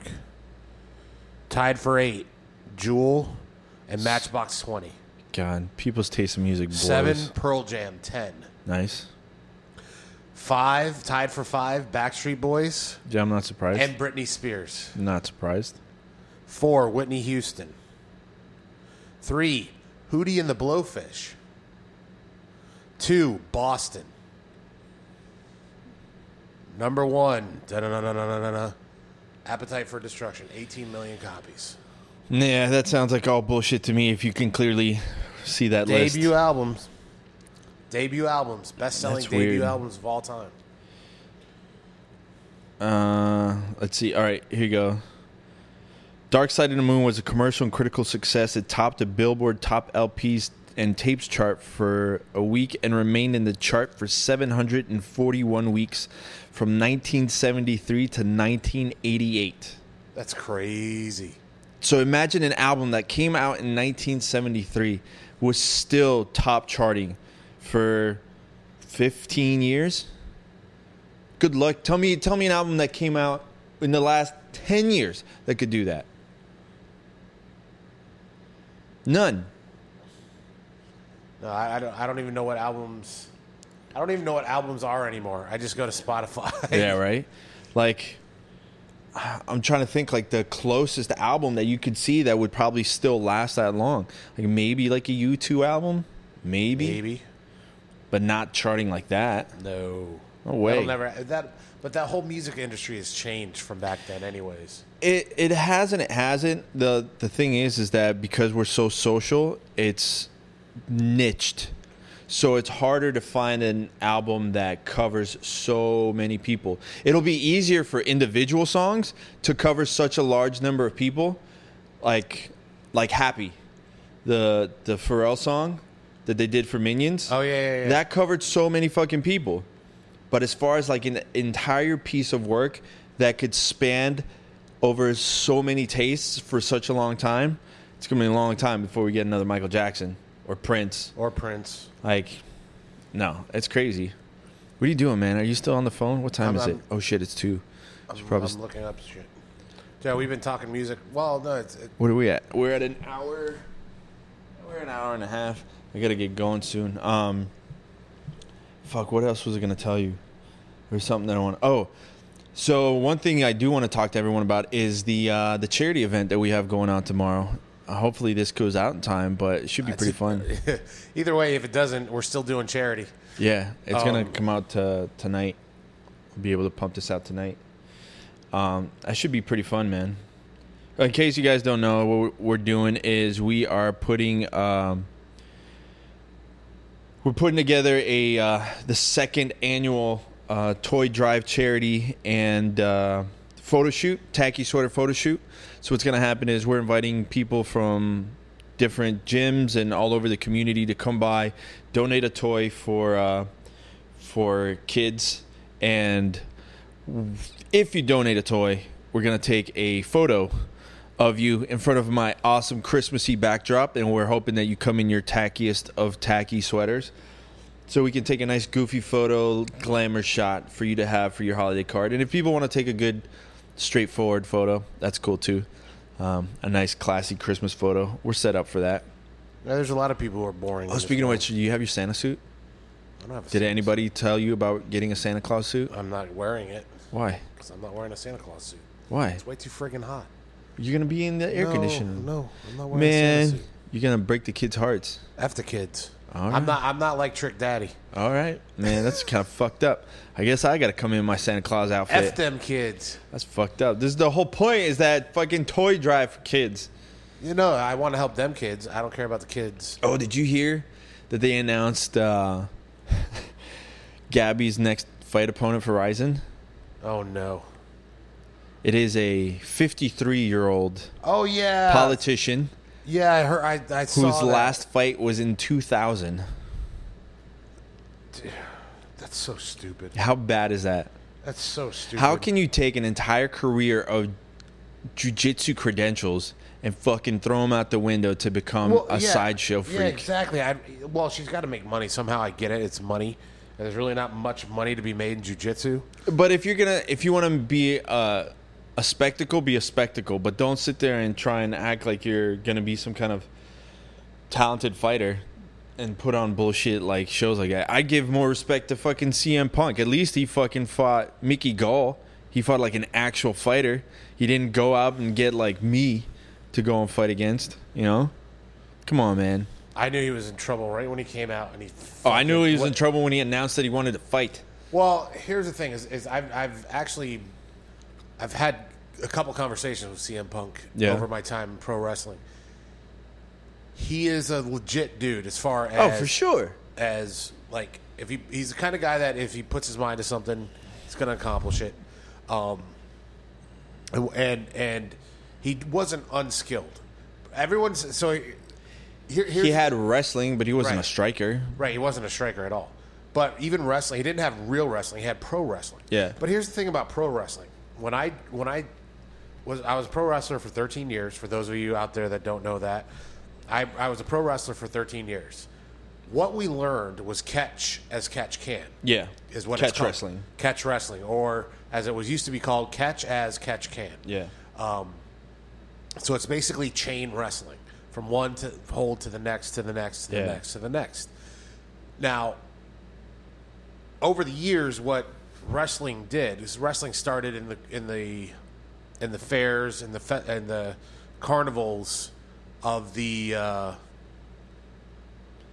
It started in the fairs and carnivals of the what was it? The like Right. the early 1900s. And hey guys, early 1900s. So, but what they did is they would actually have people who would challenge people. In the Yeah, crowd. they're coming from the crowd. People would come in from the crowd. Like Spider-Man. What's that? Like Spider-Man. Like Spider-Man. That Against was Macho real Man. shit. They would go around to all these towns and they would get the baddest man, and then they would have somebody beat the shit out of them. And Yeah. sometimes the baddest man in the town Would beat win. the shit out of the guy. Yeah, of They course. would win. But they would put their. It was all about taking bets. Right. But what happened was these guys started going, well, instead of getting this guy, why don't we put a guy in the crowd that's in on it so nobody A gets ringer? hurt. A ringer. Yeah. So nobody gets hurt. And that's where the The idea of wrestling. the came idea about. of the work Right. happened. So now these guys, instead Can you of imagine though? They gotta have been caught at some point or another. Where like, wait a minute, who the fuck is this guy? Like you're in a small town. Like I've never seen that guy before. Does he work with you, Dale? No. Does he work with you, Chip? I'm like no. yeah, but think about it. Those fairs, when people came to they came from all Right. over the place because that's all they had. Right, for but if you're in a entertainment. small town, wouldn't you be like nobody The noticed? people would come from different think? towns all over. Yeah, man, people would travel for that shit. Yeah. If you're getting a carnival within 100 miles, I of guess you, so. Like they didn't have shit back they then. didn't have shit. So Yeah. all of a sudden, I get to go to a carnival, and Yeah. this thing was Get huge. fucked up. People would do this, and then, but the wrestling, the catch wrestling, is legit. It's legit. Catch wrestling comes from the same area as jiu-jitsu and all the other grappling arts. Everything comes from that pancration. The difference between catch wrestling and jiu-jitsu is One's catch- real and one's fake. no. Real catch. I'm talking real catch Yeah. wrestling. The difference is catch wrestling is meant to just fuck you up, Yeah. not just incapacitate you. Yeah. No, you're gonna get fucking. You're gonna get your jaw broken. You're gonna get your ankle Yeah. broken. Whatever they get a hold of, they take it and they twist it in the wrong way. That's like. That's what catch wrestling is finding a joint and twisting it in the wrong way. So what do you think then about the And we saw the move towards whatchamacallit, combat jiu-jitsu? I love combat jiu-jitsu. Just because they're slapping the shit out of each other. Right. That's just fun to watch and But hear. now Eddie Bravo's talking about adding kicks. In the standing, I don't. Yeah, I mean, it's it would got to have be in the standing. I don't think they should add standing. I don't think they should add kicks. It's either grounded strikes, and I don't mean just slaps. Grounded strikes. Right. See, like my first But then exposure again, it's to really, it's like, what? at the same time, man, there should be no fucking rules. Yeah, but you can't do that. You can't. Well, look, I agree. It should go back to Vale Tudo. Vale Tudo, no eye gouging, no biting, Well, like No- there was no eye gouging, no fish hooking. and no fish hooking. But see, in Vale Tudo, I think they allowed fish hooking, and you could even go and like grab people's nuts. There's that like famous fight where like the dude is like he gets the other guy's back and he was like losing, but he gets his back and he reaches deep into his fucking Speedo and just wrenches his nuts. You've never seen that? I have a vague recollection of that, but I think I blocked have, it out. I have the fight saved. I found it on YouTube. Like I got lucky because it was. I want to say it was like a Russian fighter, and it was like all posted in Russian. So I managed to find the fight and I saved it. So I have it on my computer somewhere. But yeah, like the dude just reaches. They were like in the corner. Like the guy who had like the one who was taking the back had his back in the corner. I think it was, or he was on the ropes, and he just. Like, you just see this hand go deep into this, like, orange Speedo and just squeeze the hell out of it. Can you imagine Here's that? the thing. I get it. It's a weapon, and he's doing it as an offensive move, but you're still putting your hand on a guy's junk. Look, if it was... Like the one even better. Remember Keith Hackney versus Joe Sung? like Joe Sung. checking the oil? No, dude, Keith Hackney was uppercutting Joe Sung's Oh, yeah, nuts yeah. up against the cage. He was just I going, remember.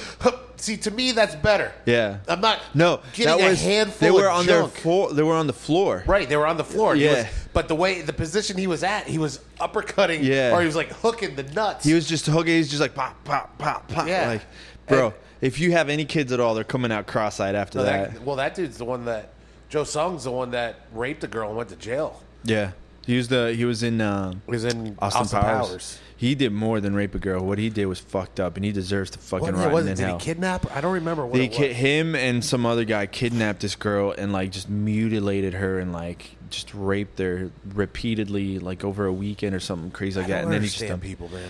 I really man, don't. that guy was fucked up in the head. Like he just, I hope somebody chops his balls off and fucking. Well, maybe he has puts no them in his balls mouth. because of that fight, man. No, he deserves to fucking eat a dick for life.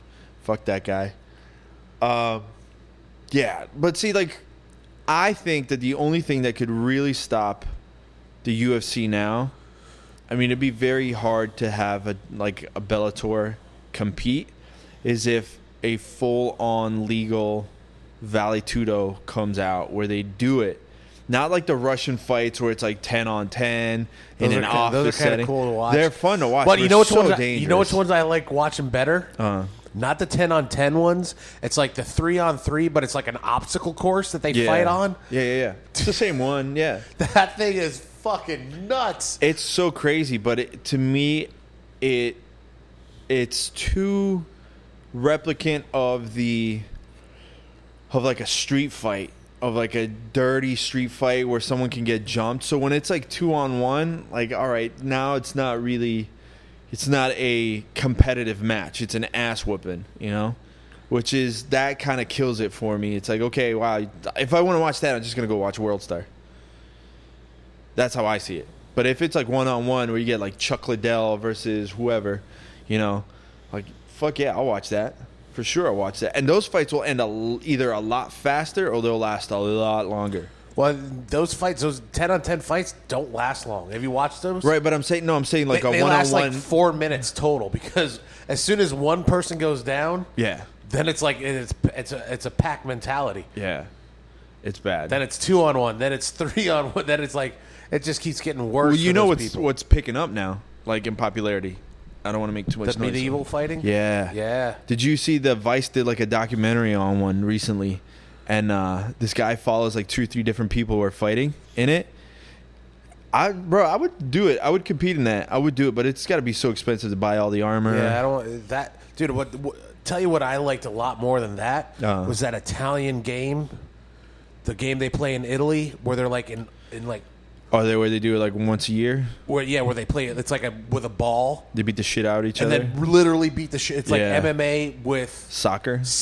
but like rugby, but Yeah. literally beat the. And they're wearing like those pantaloon pants Yeah. that they wore in like the It's- 1500s. The soccer ball is just added to make it look like it's a game. It's really to beat the shit out of beat each the other. shit out of it. But that game was like that was intense, Yeah. man. Because now you're moving fast, and now people are just fucking slugging you in the face. Well, it's like that goat polo version that they play in like Rambo that they play out in like Oh Afghanistan. yeah.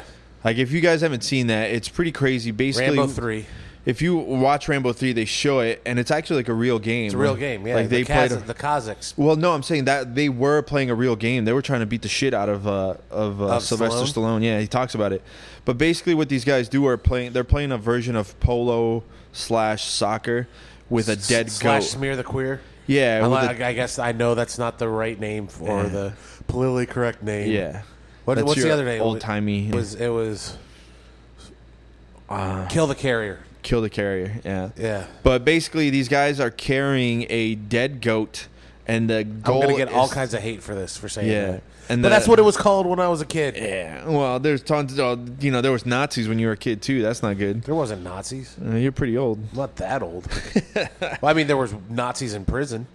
I just watched this whole thing about Nazis going to prison in the 70s with the Nazi hunters. It was awesome. Oh, did you see?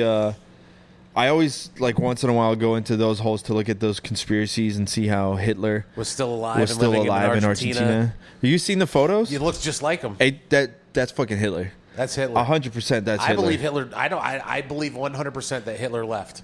No, yeah, for sure. He got the fuck out of Dodge. 100%. I think it. Him and Ava Braun retired to fucking Argentina, found the nice little hole in the ground, and Most likely they made some kind of like secret pact.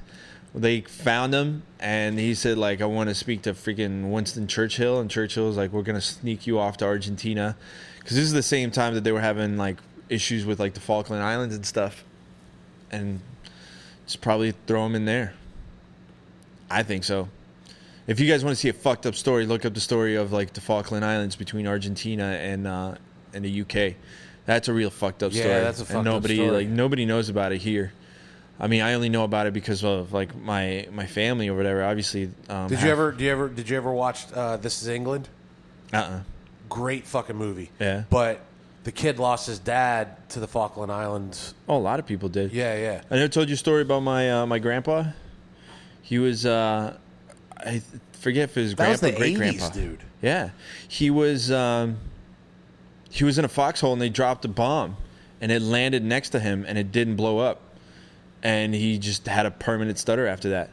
He would like stutter because it scared him so much. Oh, obviously, he shit his pants, bro. He was like 2 feet away. A fucking bomb was dropped and it didn't blow up. And he's just like, like, yeah, man, that's gonna fuck with you. That's PTSD crazy. to its fullest. And there's nothing on the Falkland Islands. I don't know why they fought so hard for them. No, there's oil and stuff, and it's a trade route. It's really a trade route, and so it's. First of all, Argentina fucked up to begin with by allowing it all to happen. But again, this is the whole British mindset of, make the world Britain. Yeah. The fact that China got out of it unscathed the way that they did is all because of money. But Argentina makes so many political mistakes that it's not even funny. Like, that's just, all of South America makes such a fucking shit show when it comes to politics. You think Donald Trump is bad. Let's go look at the rest of the freaking... I think, you know what I would think would save Donald Trump? Half or 75% of the headaches he fucking has. If he would just take that fucking Twitter away from him. Are you kidding me? That guy's got no headaches. He doesn't give a fuck. He doesn't. That man does not give a fuck what you or I or anybody else thinks. And mind you, I have no fucking stake in this game. I don't give a fuck about politics. I really don't give a shit. I won't talk about it. Like, right. And this is the most you'll hear me talking about it. But no, dude, that guy doesn't give a fuck. Unless you're taking money away from him, he won't give a fuck about who you are. And even then, dude, he's... You know who's really in the shit show now? You see today? No. Matt Lauer? Yeah. Fuck that guy. That was yesterday. Yeah, fuck that guy. It's funny, man, this whole... So, like, there's a lot of this social justice shit that I just want to slap people about. For sure. I'm offended shit. Well, guess what? Just because you're offended doesn't mean you're right. This means you have delicate sensibilities. Yeah, you can be offended. You can be offended all you want. If I offend you, oh well, go fuck yourself. I don't give a fuck. Well, that's what I was saying before. I shouldn't talk about this, but someone got offended by how I speak on this podcast, and they refused to sponsor me. Which, fine, go ahead. You don't have to sponsor me at all. Yeah, that's. There's not a fucking person in this world, maybe other than my mom, that I'm ever gonna watch what I fucking say for. If my cursing draws you away, then that's fine. I don't give a fuck. Well, here's the thing. What's the problem with cursing? There's only one thing. So I do think that you can do it too much, and I definitely do it too much. But you don't though. There's people. Once in a while, we all do it. Like. Some people, like I have one of my good buddies, Joe, he's coming down next week. But nice. Every once in a while, instead of saying he'll go fucking. Oh, I do that all the time. People will use that as that pause, but there's nowhere is it written in any religion that cussing is bad. Actually, you just reminded me. I meant to apologize to everybody at the beginning of the podcast because I keep catching myself either doing the and or saying like every other fucking word. So I apologize to everybody. I am making a conscious effort to work on that because it does make me sound even dumber than I actually am. But yeah, it's a filler. It's a filler. It's a filler, but not always is it a filler. No. Sometimes it's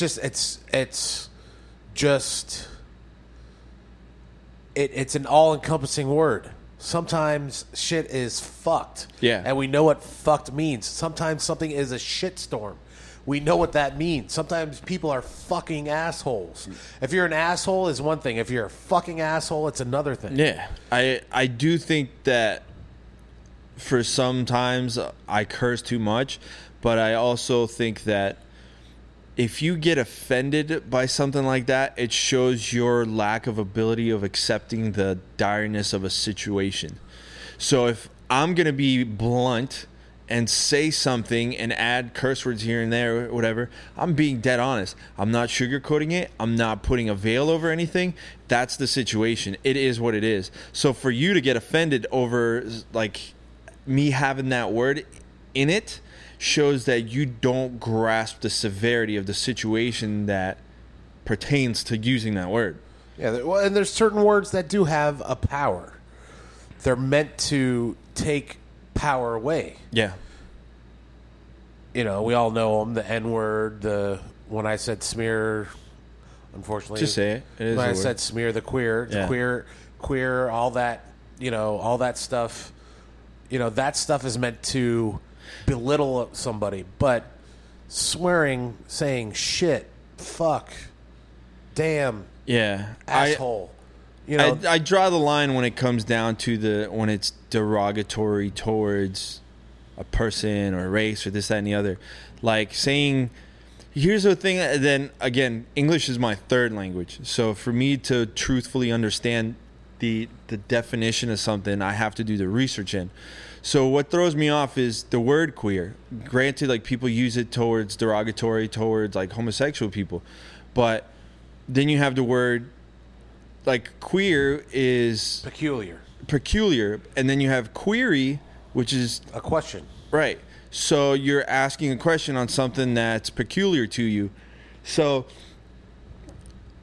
there had to be a developmental phase throughout all these words, and at one point it just becomes where it's a negative connotation. But at some point, people are going to take offense to any.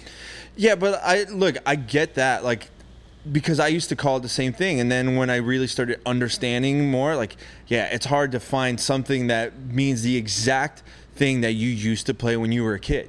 It's tough to sit there. It's like, okay, what was it? Catch the kill the carrier. Kill the carrier. Nobody called that. Nobody called it. Nobody called it that. You would call it. You wouldn't even call it that if your dad was around, because he would call it that too. He would call it the other one too. So it's just, it sucks that was the development of that word and where it got to. But it's, to be offended by it is one thing. To degrade someone because they used it is another. But to degrade someone for using it when they didn't mean it like that, like, that's different, man. Like, you got to understand, people make those mistakes. You got to fix it. Like, if someone's trying to fix it, then okay, like, all right, I get it. Like, you fucked up, like, you're trying to fix it. But it also comes down to the problem with words is your definition is different from my definition. Not the definition. The definition is the definition. But it's how you perceive the word. How you perceive the word. And I'm going to go ahead and say this word because because Eminem made it popular. And then what used to be said all the time, but now it's bad, is the word faggot. Yeah. If you call somebody who gay or who's gay or whatever, if you call them a faggot, that's being derogatory. Yeah. The same, but when you call your buddy, like we used to call our friends, quit being yeah.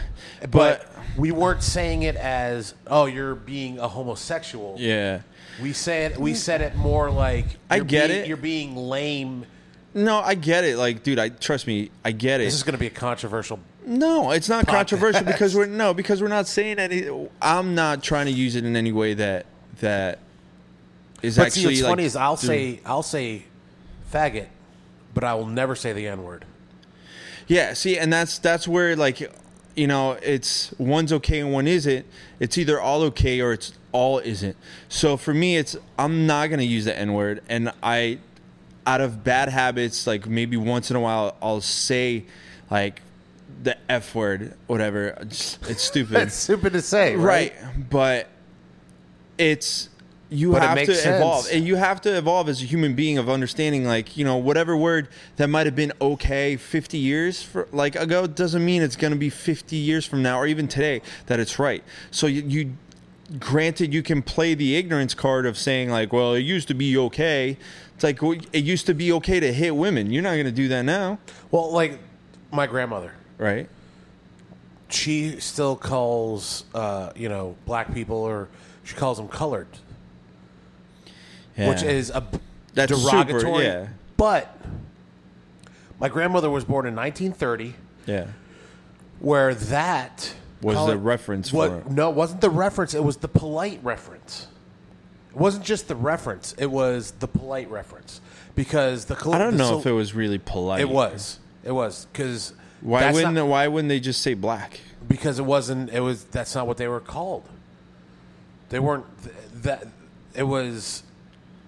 It was the N word or Colored. and the she doesn't mean it to her. She's being nice.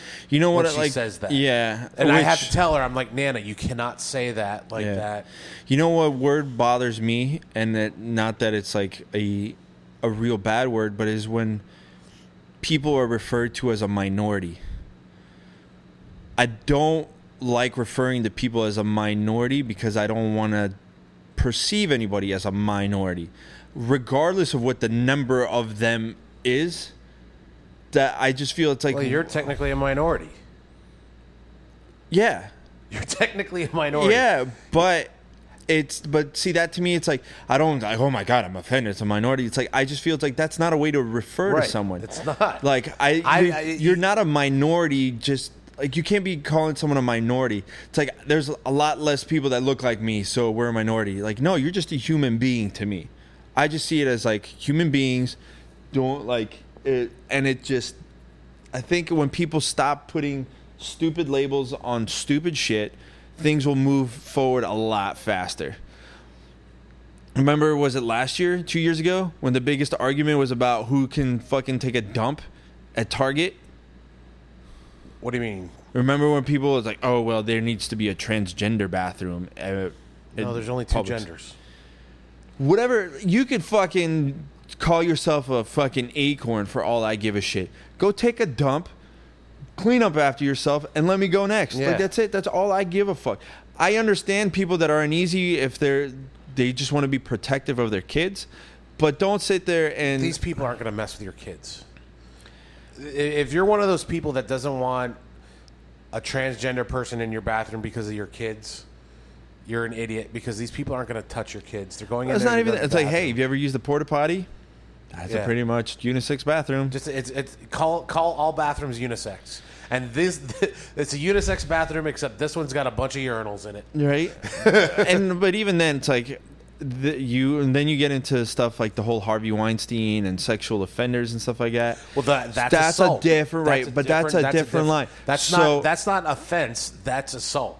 Right, but people have this need to generalize people into these clumps, and then when it doesn't suit them, but when it suits them, it has to be fine, compartmentalized to this category person, to this category person. I'm this person, so I need to have that. You guys are all this, so you can have all Well, that. it's only when they generalize the multitudes. Yeah. You put a person across from another person, 9 times out of 10, they don't. Well, I shouldn't say that. Well, it all comes down to like But to most people generalizing and out of fear they would claim homosexuality is because people are sexual deviants. So it automatically looked bad. So people have that engraved in their head, whether they know it or not, that they think that people that have these sexual preferences that is different to theirs as sexual deviants. Now, mind you, I don't give a fuck if you come into the bathroom in a furry suit. I'm only going to give a shit if you're standing at the urinal next to me and you start looking at my dick. Like, then I'm like, all right, buddy, like, let's take it easy there, you know? Yeah, I what don't- if he looks like a really hot chick? Well, then he is not a hot chick. So you know what I'm saying? So like that's why like it's Nobody looks like one. you know what's gonna happen, and I was thinking about this the other day, is people are so overly sensitive, and I fucking hate the word microaggression. Like anytime Shout I out to Tom Sparrow, microaggressions. right? Anytime I hear that fucking word, it pisses me off.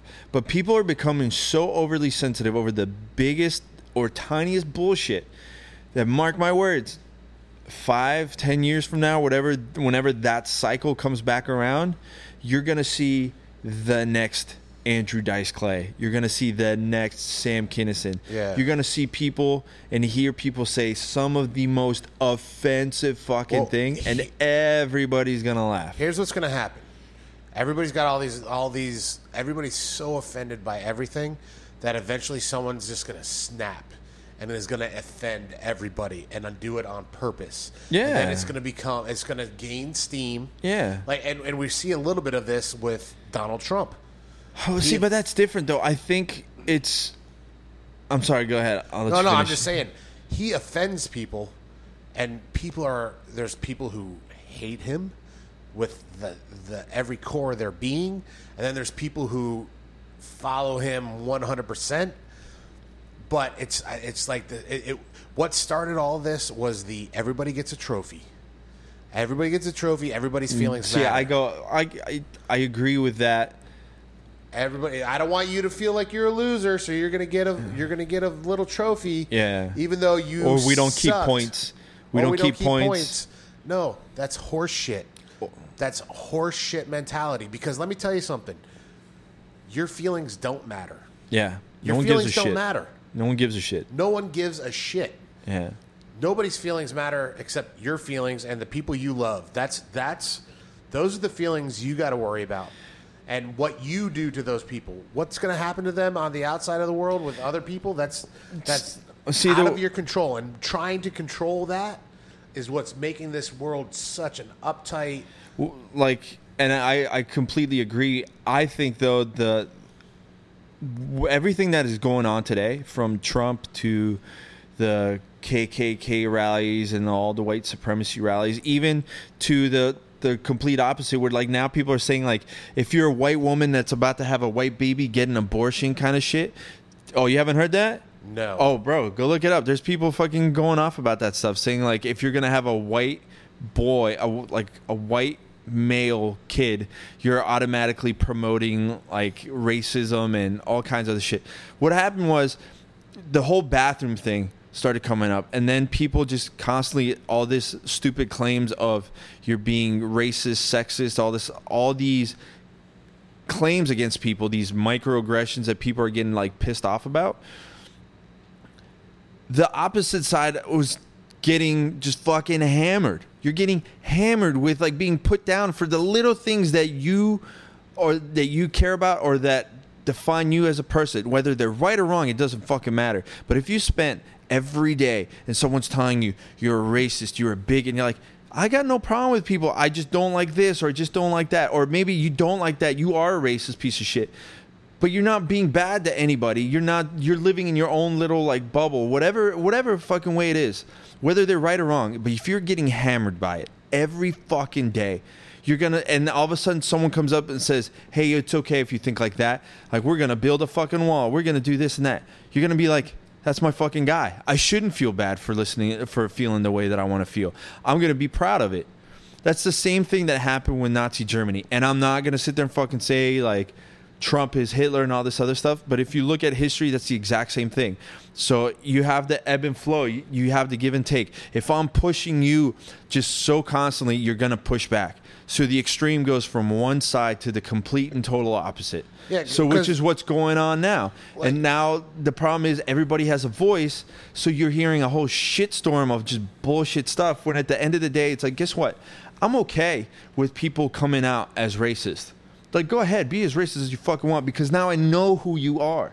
Now I can sit there and say like, oh, he was the one that was fucking hiding in the closet with all his fucking racism and shit like that. Done. Like, oh, this is the person that hates women, or that was sitting there and being, you know, a child molester, this, that, and the other. And he's sitting there saying it's okay. Fuck him. Oh, this person hates Mexicans and wants a wall. Bro, fuck you. Now I know. Now I have my barrier, and I can have a face to all those fucking like Facebook comments and all those fucking rallies and this and that. Yeah, but the problem is it's weird. My race and my gender is being targeted as this machine Of hate that holds people down and keeps them from achieving anything. I've never in my life tried to stop anybody from doing anything that wasn't. What's the saying? Blame the son for the sins of the father, or something like that. Even look, nobody in my family ever owned a slave. Nobody in my family ever was in the KKK. Nobody in my family, you know what I'm saying? No, I'm with you. I'm with you on it, but I have to apologize because I was born a white male in the United States. Yeah, well, that's the thing. Like, I'm not apologizing for that. I had no control over it. Right. And not that it. And here's the thing, it's not a bad thing. I'm not looking at. It's not a. Everyone. Oh, you got so much more privileges. Oh, maybe I don't know. I'm here sitting with you. So how's that? You know what I'm saying? We're sitting in the same restaurant. Yeah. It's not about you're sitting in the same restaurant. It's like you don't have to deal with some of the stuff that they have to. Right. You've never been pulled over by the color of your skin. You've never been searched for the color of your skin. Like, you've never sat there and been ridiculed or, and it's, which, again, I get it. My argument is that pushing it to an extreme doesn't solve the problem. You're only going to make it worse. Because now, let's say you were drilled with, like, okay, you're white and you're this, that, and the other, like, over and over and over again. You might have not been racist, but after a certain amount of people of, like, one organization are telling you that you are, you're like, fuck it, I'm going to be fucking racist. Might as well. Well, yeah. Everybody already thinks that I am. And here's the thing. They're calling all... I just watched this thing yesterday where they're all white men. If you're white and you're a male, you're racist and you're sexist no matter what. Yeah. And I'm like, no, that's not true. I mean, yes, guys are better at everything than women. That's a joke, people. It's a joke. But here's the thing: is I haven't done. Judge me by my actions, not by what I look like. And that's the same. I do that. That's the same treatment and respect that I give to everybody. I don't treat anybody how they look. I don't care what color you are. I don't care what race you are. I don't care what sexual orientation you're of. I don't judge you by the group that you're in. I judge you by the person you are and the deeds that you have done. Yeah. Don't judge me based on... No, dude, I get it. But I also have to look at it from their point of view. And when they spent or they feel that they spent an entire lifetime being oppressed or anything like that, there is an issue there. For sure there's an issue there. Is it everybody's fault? No. But here's the biggest problem with everything. Nobody's working. So let's just say everything they say is right. That for the last 250 years of the United States, or not even the last 200, almost 250, 10 or 7 years, it's going to be 250. Last 250 years of the United States, white man ruled the roost, and they made all the rules and did all this stuff. Okay, now we're aware of it. Yeah. Instead of bitching about it, instead of whining about it, what are we doing to change it? You thinking a protest of you taking your knee during a national anthem is doing something about it? Yeah, I think so. I don't think it is. I think it is. I think it bringing awareness to something that's already got awareness to it is just shining more light on it. You could, once something has had the light shined on it, okay, I get it. All right, you're right. I see it. So what are we doing to change that? But here's the thing, Sean. It's that whole protest thing got so media twisted to the point where people don't realize why it started to begin with. So it started off for the reason that Colin Kaepernick was protesting the inequality and the way that black people were being treated by police. Right? That's why it started. Then people started... Mind you, statistics show something else, but we're not going to get It into doesn't that. matter. Statistics can show whatever the fuck it is. This guy felt a certain way, and he had every fucking right to express that. Now, people are like, well, what the fuck are we going to do? He can't say that. He can't say that white people are doing this and that to him or the cops are doing that. Oh, let's twist it around saying, fuck him. He's pissing on the fucking flag, and he's pissing on, like, military servicemen and women. That's not the fucking even close to what he was saying. But it got twisted to that. But and then it's it not became... what he's saying, but at the same time, it is that. Just as it is a protest against... No. It'd be different if he came out and sit there and, like, talk shit about the military and said, like, like, that's... But that's not what he did. Like, mind you, do I feel like that military men and women have the right to be offended by it, or patriots have a right to be offended? Yes, you have a right to be offended by it. But while you're offended by it, why don't you ask yourself, why is it that this guy feels so damaged and hurt in a certain way that makes him do something so, like, image-wise, so powerful that affects me like this? Why is he doing that, and then why am I responding to it this way? And let's figure that out. Instead, it became, fuck you, you're pissing me off because of something that I do, so I'm going to sit there and talk shit about you. And then it became like, oh, well, these guys make millions of dollars, and they're spoiled about this, that, and the other. It's like they don't have the right to fucking kneel. They have every fucking right to kneel and complain, just how you have every right to kneel and or complain about what the fuck they're doing and how much they get made. Everybody's got a right to fucking complain about it. You don't have any right to tell me what I can and can't fucking do law-abiding, as a law-abiding citizen. Right. You can't be arrested, but you can be fired. If it's against the rules, if it's against... So... But again, say you work for McDonald's. Players weren't even so out on the field for the national anthem until a few years ago because it was a PR fucking stunt. Right. No, but just as if you're, I don't like the freedom, the First Amendment, free speech guarantees you that you will not be arrested for what you say. Which nowadays I don't even know if that's 100% true. It doesn't protect you from repercussions of what you say. So, or what you do. Everybody is responsible to deal with the repercussions of their actions. Right. So if you work for McDonald's and for some reason it's against their rules that you didn't wear a hairnet. Well, that's a health violation. Well, I understand. You can't go around and fucking curse at the customers and be like, it's freedom of speech. Yeah, it's freedom of speech. Okay. Same thing I'm not saying the football team's players have this in there, but if you're a football player and the owner of the team says nobody's allowed to kneel during the national anthem and you do kneel, you're not safe from that repercussion. See, that's where I draw a line, though. That's not true. He's your employer. Right, so he's got the right to unemploy you. He pays you to do a job.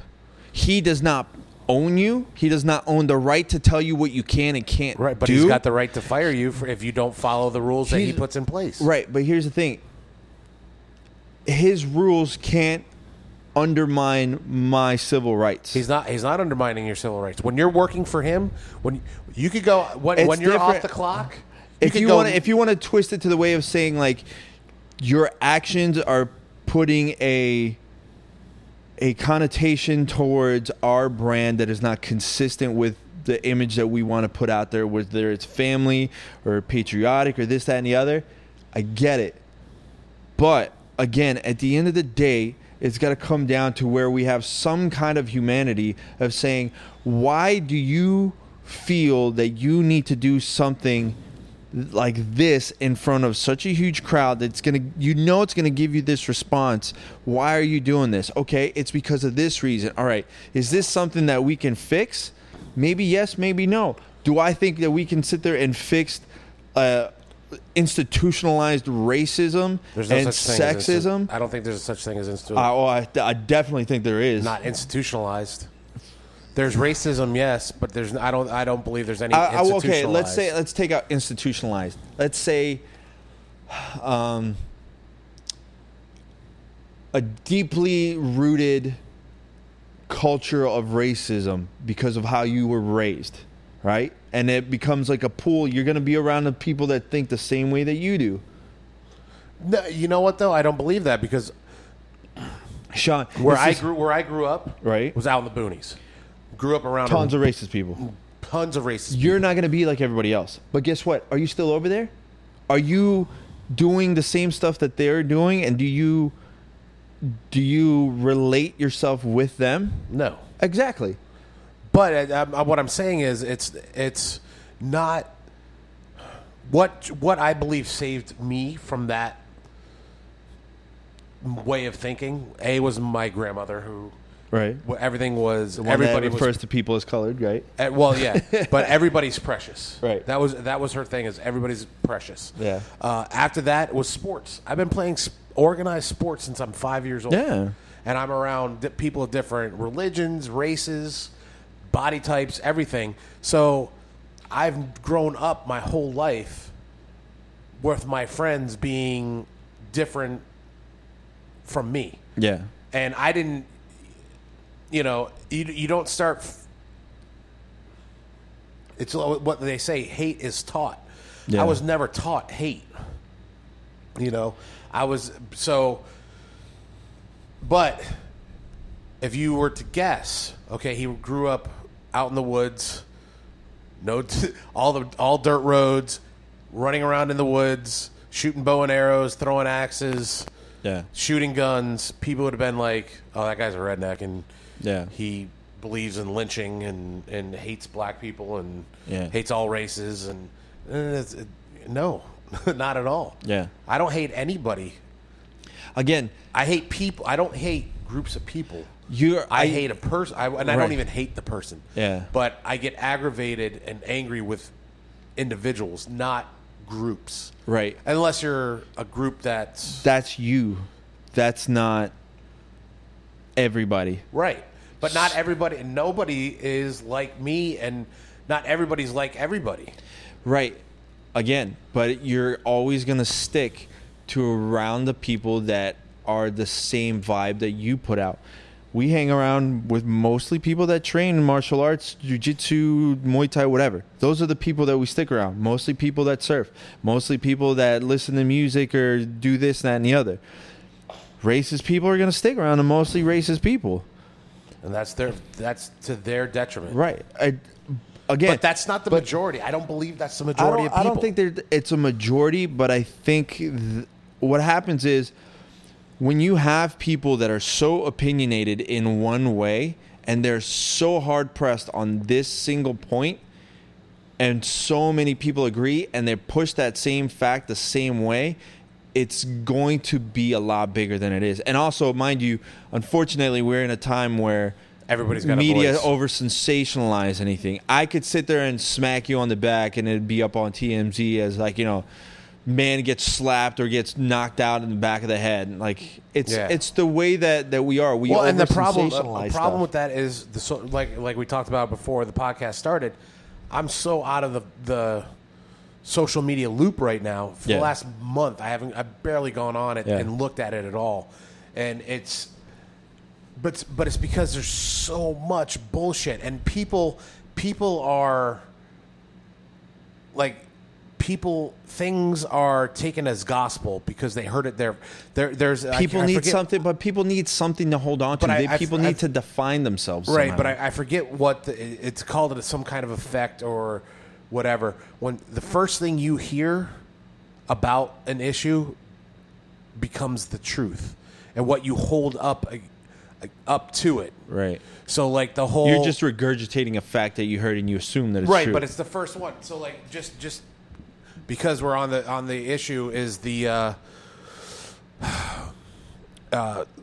in Arkansas, what was it called, or St. Louis, or was it Missouri? The hands up, don't shoot.